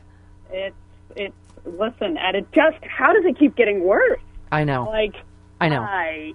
Yeah. Anyway. Yeah, did you think you'd be writing? It is a moral commitment to try to see the goodness in people, even when they don't make it easy. Did you think you and I would be talking on a day after the president called a woman a horse face and apparently is covering for the Saudis who, I don't know if you've read this headline, it's even hard to read the headlines. Khashoggi tortured with a bone saw for 7 minutes while Saudi killer drowned out the screams with music, according to a Turkish source. And you have the president comparing this to Kavanaugh, right? Yesterday he said, "Oh, here you go again, guilty until proven innocent or whatever, just like Kavanaugh." I mean, I'm just lost. I'm lost morally, intellectually. Here's the thing. I'm not lost, right? Because there's some way in which at least he's consistent. I will say I am hoping that the Republicans in his base, who apparently, I don't understand, but apparently felt energized by his defense of Kavanaugh, will now be disturbed that he's applying the same defense to a murderous Saudi dictator. Which, by the way, is the same thing he did for Putin, the same thing he did for, Kim Jong-un, like this repeated tendency that Trump has to take the word, take violent dictators at their word, and, by the way, throw, the foreign policy and American intelligence apparatus under the bus, that's also what we shouldn't be too surprised, because that's also what he's done going back to Hillary, right? Yeah. It didn't matter that the intelligence community said, nah, the email's actually not that big a deal. We're not, and he still is chanting lock her up. Yeah. So, well, and now it just becomes Dr. Ford, Dianne Feinstein, just any random woman. And then this is how we got to Pocahontas and Horseface yesterday. I mean, I don't have kids, Sally, but I keep saying to people that do, I don't know how you parent. Isn't that the first thing you teach your kids? Don't call people names. I mean, well, yeah. I mean, what you do is we tell our kid all the time. In fact, I shouldn't admit this, but we tell our kid all the time to be better than the president. And if the president, the other day she actually repeated his famed Access Hollywood line. She'd heard it. Someone had said it to her at school, and we said, look, we don't talk that way. And what a place we've gotten to in this country where you have to say. And honestly, I've heard Republicans, even Trump supporters, say this too. Like they have to tell their kids to be better than the president.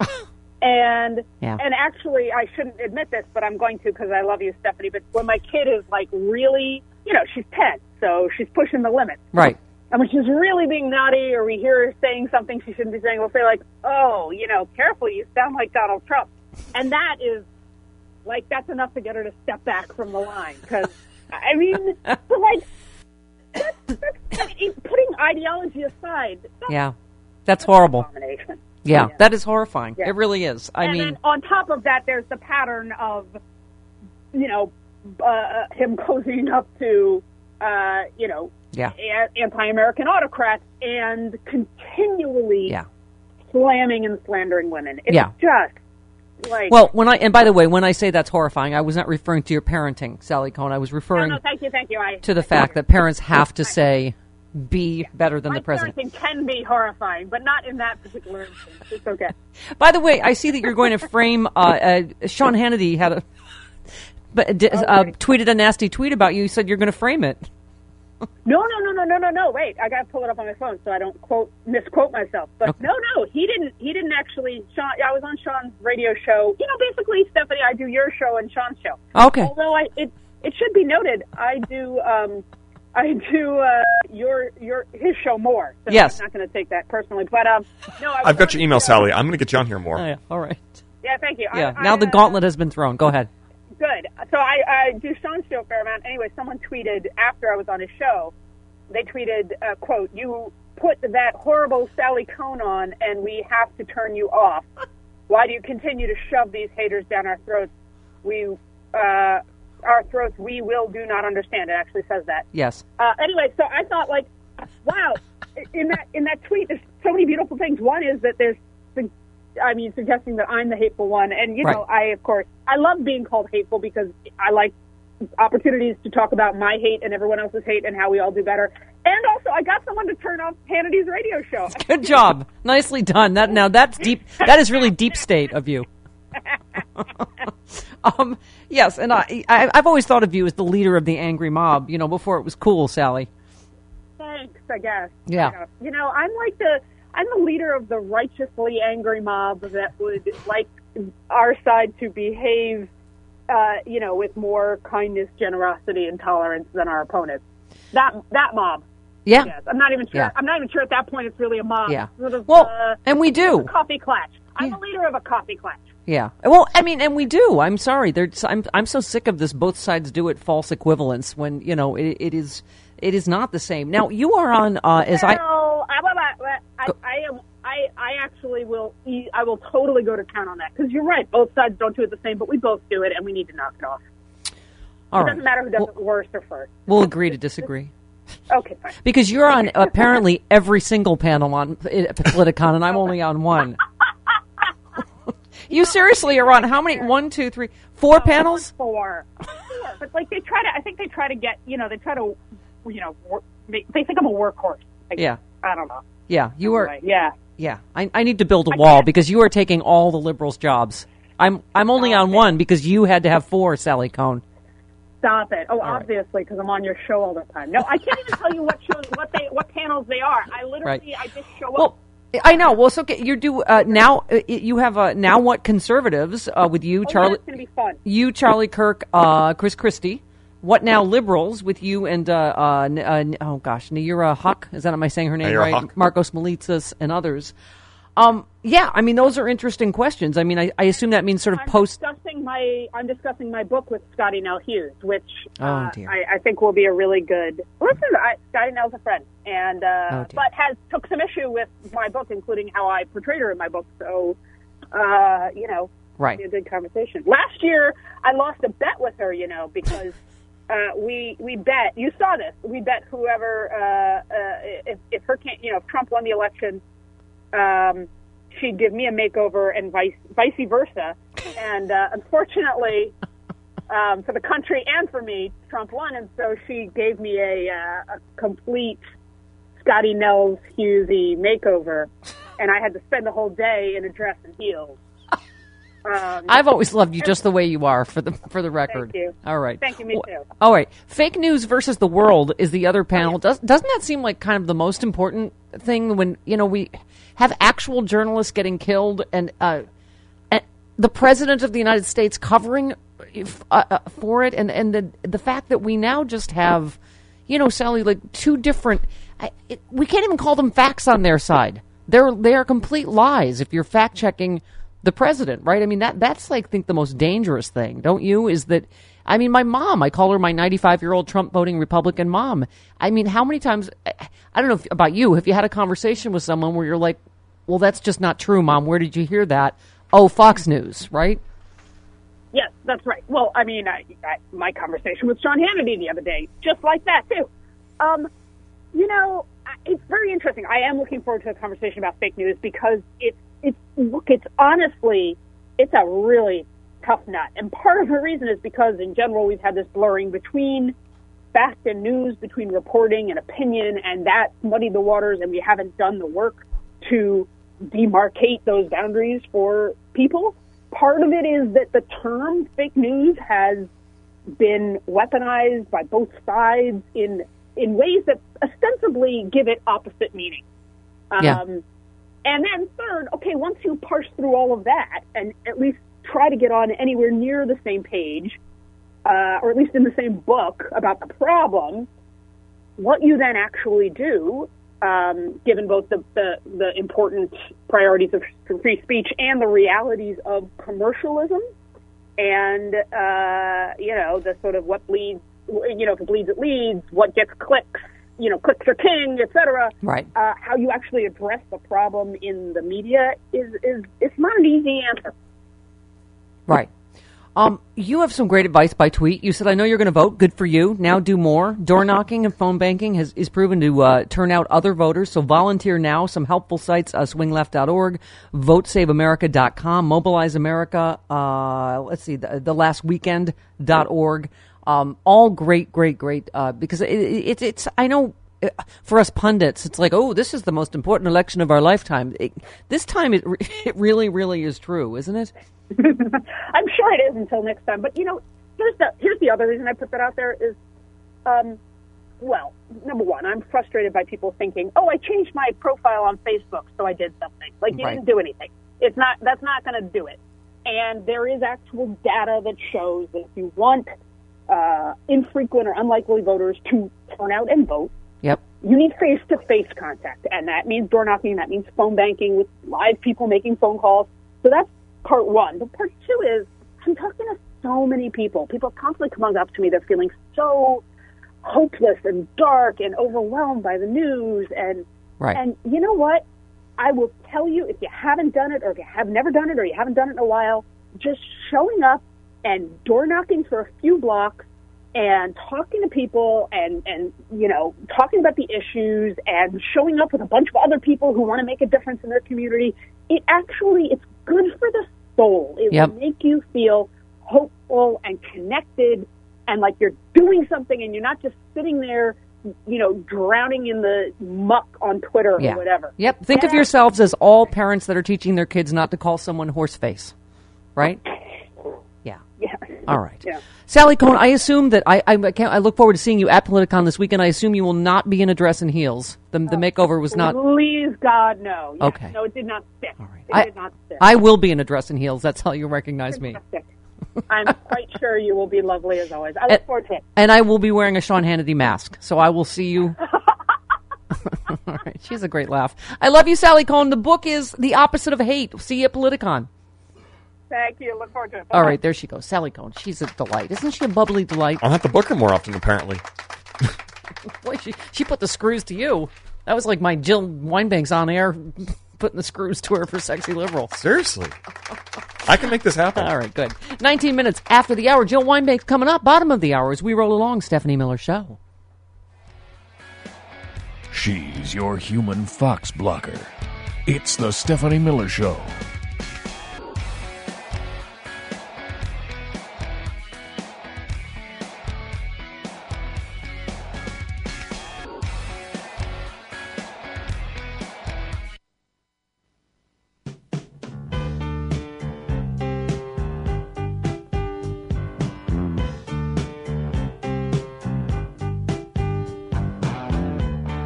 Stephanie Miller. Got mutilated late last night. Werewolves of London again. Oh, yes. It is the Stephanie Miller Show. That was funny. Okay, what do we do during the commercial breaks? Are we keeping track of all the horrifying news out of the Trump administration? Mm-hmm. No, I was having we were having a burping contest, and Marcus said he felt that last one in his soul. And I said it was Pitchy Dog. Yeah. You said you're the... I'm the Randy and he's the Paula. Yeah, of American Burp Idol, which is what we... I love that American Idol joke from like 2001 is what gets through to you as pop culture. Let me clarify that I'm the only one burping. So I automatically win every burp contest. Well, we'll have callers call in and vote. Okay. All right. We were just talking about Mitch McConnell during the break, Travis, and I was going, either this was really dumb to say this right before the midterms, that they're going to cut your Social Security and Medicare, because I mean, this is what Democrats have been saying forever. Yeah. They're going to give tax cuts to the rich. It's going to blow up the deficit, and then they're going to say, "Oh, now we got to cut." And now a warning. That it's a bipartisan problem. Oh, it's a bipartisan. Yes. Oh, I see. The very, very bipartisan Mitch McConnell. Yeah, here he is. It's very disturbing, and it's driven by the three big entitlement programs that are very popular. Is Medicare, it? Social Security, and Medicaid. That's 70% of what we spend every year. The subject we were just discussing, the funding of the government, is about 30% of what we spend. There's been a bipartisan reluctance to tackle entitlement changes because of the popularity of those programs. Hopefully, at some point here, we'll get serious about this. We haven't been yet. Yes. Because there's only one party that wants to reform entitlements, and that's the Republicans. He said it's disappointing. Disappointed! But it's not a Republican problem. It's Really? it's a bipartisan problem. Really? It's a bipartisan problem that Republicans With those bipartisan tax for the rich started a trade war. Oh, okay. Oh, it gets better. All right. The deficit has increased 77% since McConnell became majority leader in 2015. Oh, does it get better? Yes. Oh, please, Mitch, go on.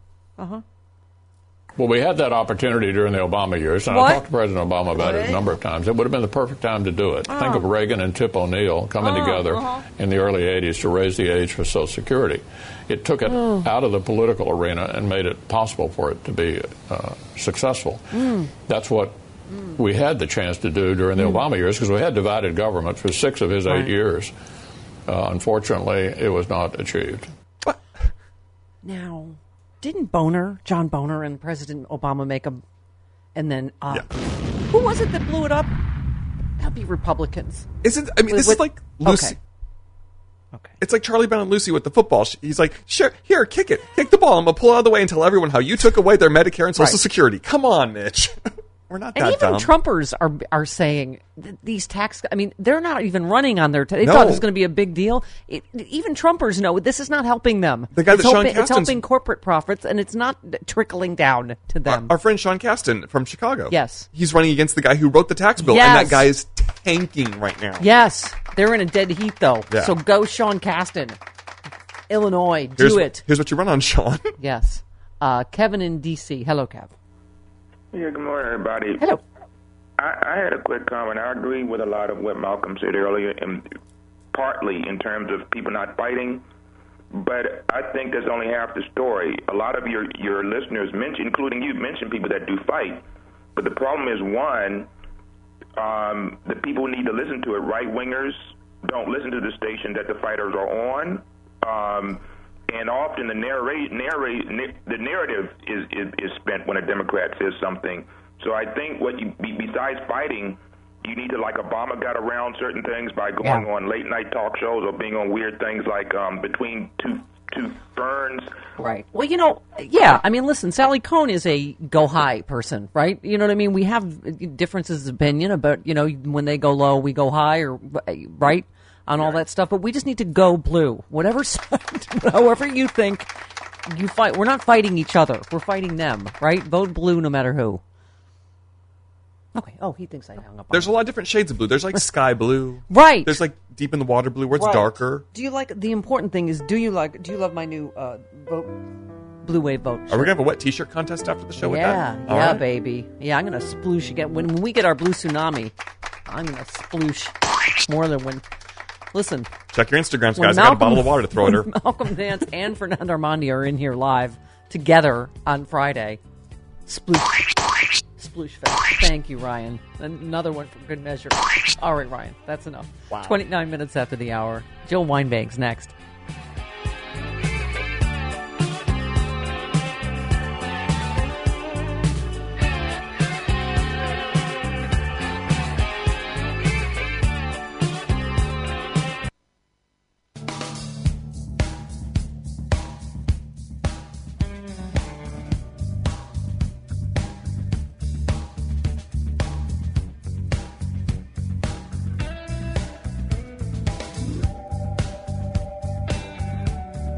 You're the most awesome person I have ever known. Well, second most awesome. Right. Of course, the first being Stephanie Miller. Oh, no. The first would be Watergate attorney Jill Weinbanks. Mm-hmm. Here's the good news. I'm going to get to see her at Politicon this weekend, so I will be less of a spazzy nerd when I see her for Chicago Sexy Liberal panel, along with Representative Jan Schakowsky, Margaret Cho, John Fugelsang, next Saturday. Aren't you guys having panel wars this weekend? Aren't you guys like at the same time? I know. I don't want to watch my panel. I want to watch hers. I may leave my panel to go see her panel. Jill Weinbanks joins us now. Good morning, Jill. Good morning. How are you? Trying not to act like a spazzy nerd around you, as usual. God, I love when you do. And this is also the only 2 hours a day when I am not at my mailbox waiting for your Blue Wave pin, which I have ordered for you as a thank you. Excellent. Thank you. That'll be fabulous. So listen, obviously you're going to be out here for Politicon. A lot of news. You probably heard this, that there's reporting that Mueller is ready to deliver his key findings, but not till after the midterms, of course. But this is where it gets tricky, right, where I've heard you talk about Watergate. Not clear if Mueller's findings will be made public if he doesn't obtain unsealed indictments. The regulations, of course, he only has to reveal his findings to Rod Rosenstein, who is currently his supervisor, right? So then the supervisor has discretion over what's given to Congress and what is revealed in public. Obviously we've heard rumors he's going to fire Rosenstein and Sessions after the midterms. What are your fears or your thoughts on all this morning? Well, fears are like everybody else in America, or maybe not everybody, because I'd say it's only 70% of America who feels the way I do. But that's enough to have the blue wave.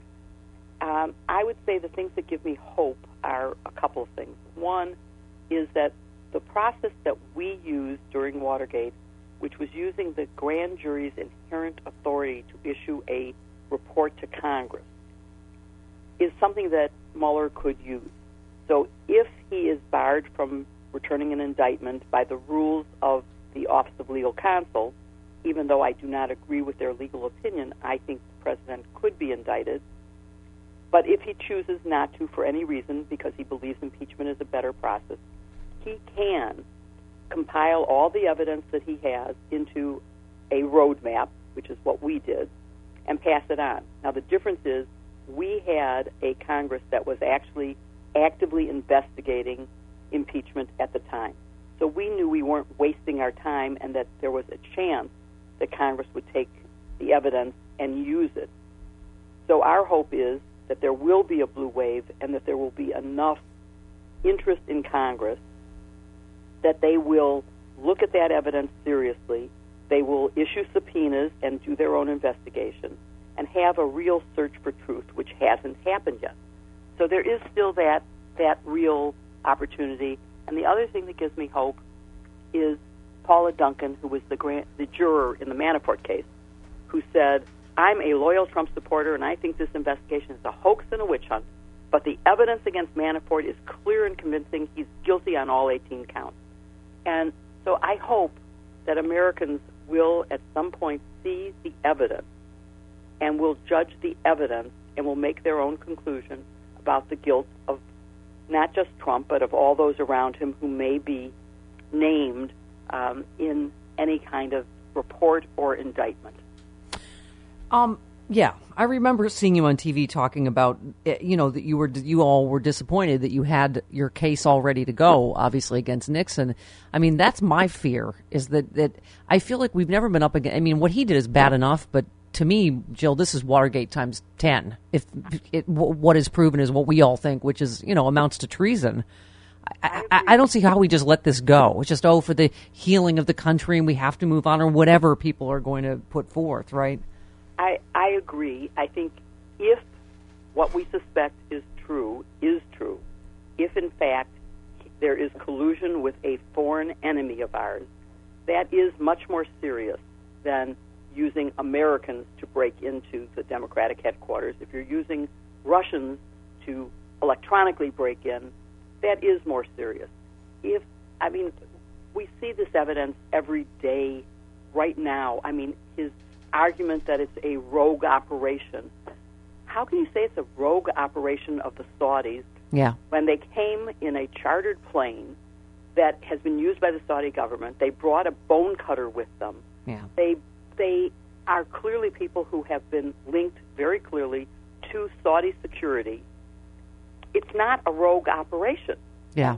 To fall for that is really stupid, and I can't believe the president would be putting that out. And I can't believe that any of his followers will fall for it. But he always seems to succeed at that. So well, as you tweeted, any profit for Trump or his friends outweighs any concern about human rights. And this is, again, where we keep talking about worse than Watergate, worse than Nixon. There are so many layers of corruption and lawbreaking involved in all of this, aren't there?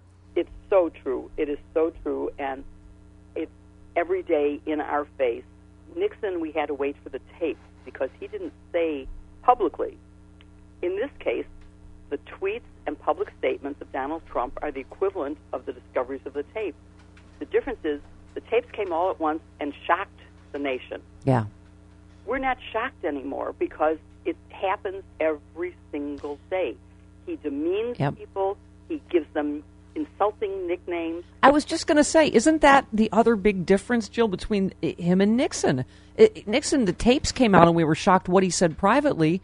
Trump just called one woman horseface yesterday and another woman Pocahontas again publicly. And that's just one day in our lives, right? Yes, exactly. Although, he's being criticized as being a sexist.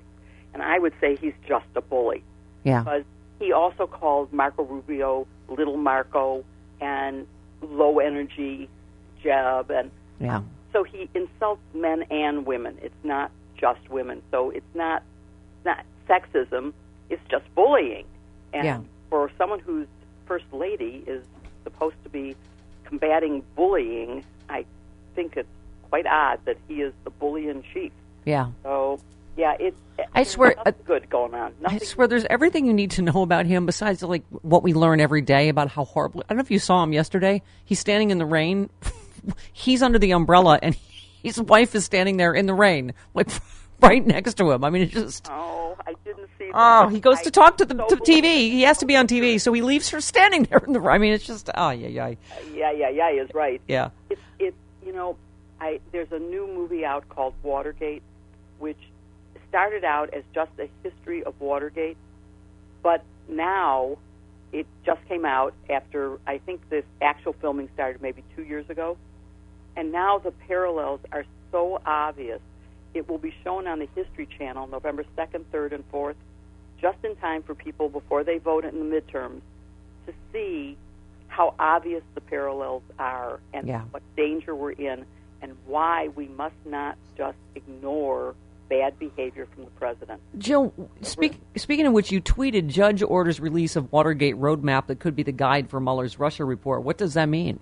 Well, there are 2 lawsuits pending asking that this document, which has been totally confidential since we issued it, the day of the indictment is the day we gave this report to Congress, to the House Judiciary, and what it did was it laid out what we called a roadmap to impeachment by basically indexing the evidence. We did not draw conclusions. We didn't say, here's the crimes he committed. We just said, you should look at these pieces of evidence. Here's some tapes, here's some documents, here's some calendars. And that's what the House Judiciary used as their path to actually voting articles of impeachment. Yep, okay. On which he would have, been convicted had he gone to trial rather than resigning. Right. And 2 different sets of people have asked for it to be released. One is Nixon's lawyer during this. Although I didn't know him, I'm not sure what his involvement was, but apparently he did represent Nixon. And the other is from some historians who want to see this document, not just for their historical perspective, but because it shows the process that was used to bring these facts forward. Yep. And that's why it's so important. And the judge has said that certain of those documents, which have been released before, have been publicized before, can be released, and that the archives has to review all the others to make sure that there's nothing that can't be released. And honestly, there's nothing that can't be released. And there's nothing national security. There's no reason that the Right. whole thing can't be out. Okay. And our friend Malcolm Nance, who just left the studio, you're doing a panel with this weekend. Yeah. I'm a happy clappy liberal, as I like to call myself, but he says basically, because, our fear is, is he going to be able to fire everybody, fire Mueller, blah, blah, blah. And Malcolm just said this stuff, there's no way that it's not going to get out to the public. He said it'll fall, off a truck in front of the New York Times and Washington Post by the pallet load. Do you agree that, because I think that sometimes I wake up in a cold sweat, like, could they really get away with something this big? No, I think, and again, as in Watergate, we had copies of documents just in case. I'm glad we didn't have to face the ethical conundrum we would have faced had he forced us to release them, because we would have been violating grand jury secrecy, and that's a crime. We collected them and brought them to our houses from the trial team, just in case democracy was at risk, and we felt that we might need to go to jail in order to protect democracy. And I'm glad we didn't have to face that. I certainly didn't look forward to that outcome, and I'm glad that it turned out that we were able to get the tapes and go ahead with our case in a good way. Right. But that's something that certainly must be occurring to Mueller. There is one person on his team who worked in the Watergate, not on our trial team, but in the Watergate office, and I'm sure he's aware of that and is thinking through, well, it looks like in 3 weeks there's going to be an election, and I could be fired. Yep. It's actually 3 weeks ago yesterday, so 3 weeks ago today, Yep. 3 weeks from now, Mueller and Rosenstein and Sessions could all be fired. Yeah. I think we need to be prepared for that, and I think the other thing is mass protests really made a difference. It kept Nixon from carrying out his threat to never turn over the tape. But it made him turn them over. Right, but that's what I'm saying is at that point it's not going to matter because if we take back Congress, right? Right? Yeah. Right, but remember there is that time between November 7th and January when the new Congress actually takes over. And so it's a question of what Republicans will rise to the level of the 3 Republicans who went to Nixon and said, sir, you're finished. We've seen the evidence. You have to resign or you will be convicted. Who is Goldwater? Who is Rhodes? Who is Scott? My dad's running mates. There's a reason we were supposed to meet. Really? Let me ask you. Let me ask you quickly, Jill. What Michael Cohen talking for as long as he's talking to Mueller cannot be good news for Donald Trump, can it? It cannot be good news. I mean, I have always believed that he knows a lot. He probably engaged in a lot of illegal activities on behalf of Donald Trump and at the direction of Donald Trump. He's already said that he did certain things that were illegal at the request of Donald Trump. So I think he will know a lot. I have recently heard that he wasn't the main fixer for Donald Trump, but you don't have to be the main fixer to know enough to do some significant damage to his credibility and to his legal status. If you're out here in the LA area, go to Politicon.com. Jill is on 2 fantastic panels. One of them, Trump on Trial, with along with Jonathan Capehart, Richard Painter, Zerlina Maxwell, Karine Jean-Pierre. With our friend Malcolm, the panel on veterans, right? With Malcolm Nance, Richard Liu, and others. And I'm going to try to calm myself before I meet you. So, I'm so excited. So it'll be less awkward next Saturday at Sexy Liberal. And Travis needs to know how many tickets you need because you're too popular to reach. Okay, I will get back to Travis. I promise. He said nail her down in the air like you did the first time. we got your husband covered, and I know you want some backup for moral support. Yes. Yes, I do. This is outside my area of expertise. You just need to do your normal wonderful thing. We got you covered. You're going to be awesome. I know Jan will do a good job, so I feel confident in that. Yeah, you're going to be fantastic. We can't wait to see you, and I'll see you this weekend, Jill. Thanks so much for taking time. Thank you. All right, there she goes, Jill Wine-Banks. Very exciting. Yes. I haven't even gotten over the whole her having a husband thing. I'm fine. Whatever. Wait, is he the Wine or the Banks in this? He's the Banks. Yeah, that replaced what could have been Wine Miller. Blew up the Wine Miller wedding. It could be a reverse Devil's Triangle, the Wine Miller Banks. All right, 48 minutes after the hour, right back on the Stephanie Miller Show. Could be worse. How? Could be raining. It's the Stephanie Miller Show.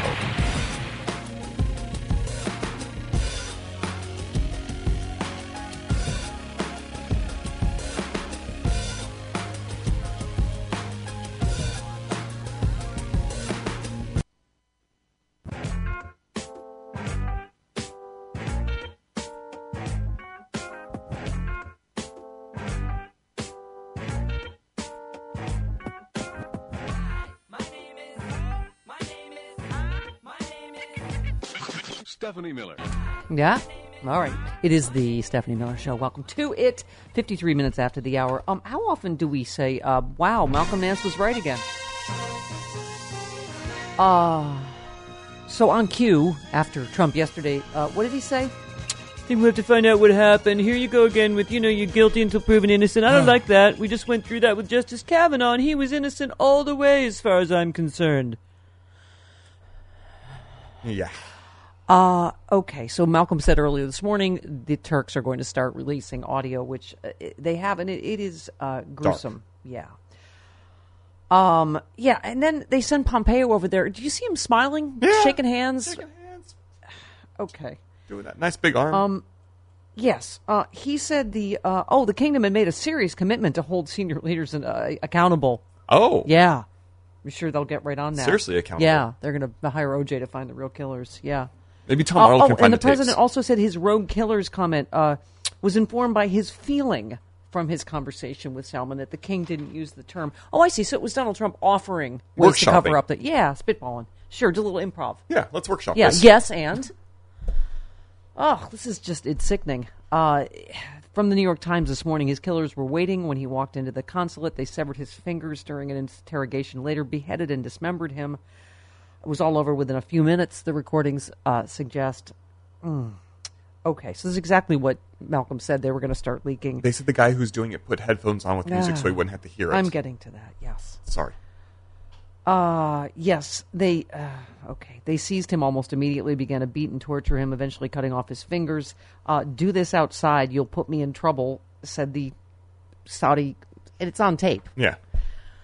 Okay, as they cut off his head and dismembered his body, the doctor of forensics who had been brought along for the dissection and disposal had some advice. Listen to music, he said as he put on headphones himself. That's what he does to ease the tension when doing such work.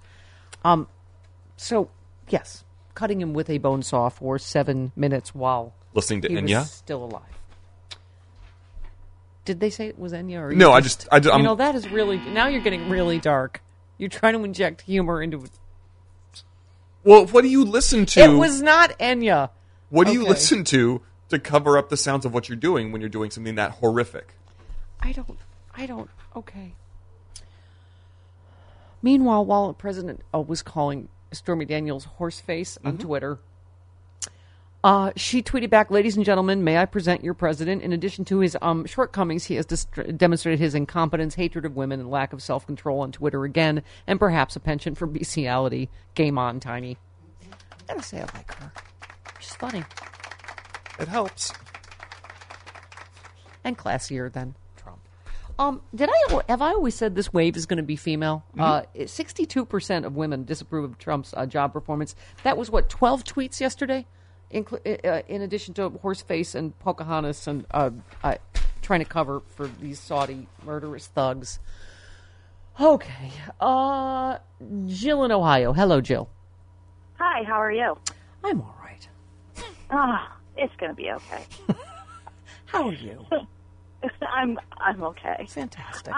The reason I called is sometimes for amusement, and my family asked me to stop doing this. I troll people on YouTube videos that watch The View because the Trumpsters get so upset at the women on The View.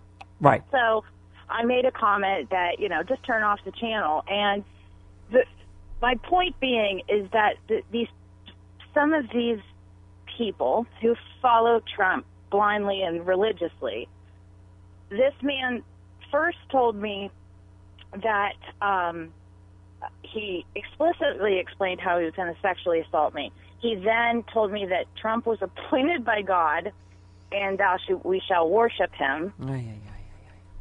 And then it goes on to the Obama. I don't know. I've never heard this conspiracy that Obama was a closet homosexual. Oh, no, that was out there. Yeah, that was out there Was it before. really? Yes. Okay, speaking of the Lord, Pat Robertson warns that fake Saudi arms deal is more important than the murder of the journalist. As you do. Yeah, so that's what Jesus would do, is kill someone with a bone saw while listening to Enya. And selling them guns. Right. Okay. You know what? I'm gonna start drinking. They wouldn't need the bone saw if they had the guns. All right. See you tomorrow on the Stephanie Miller Show.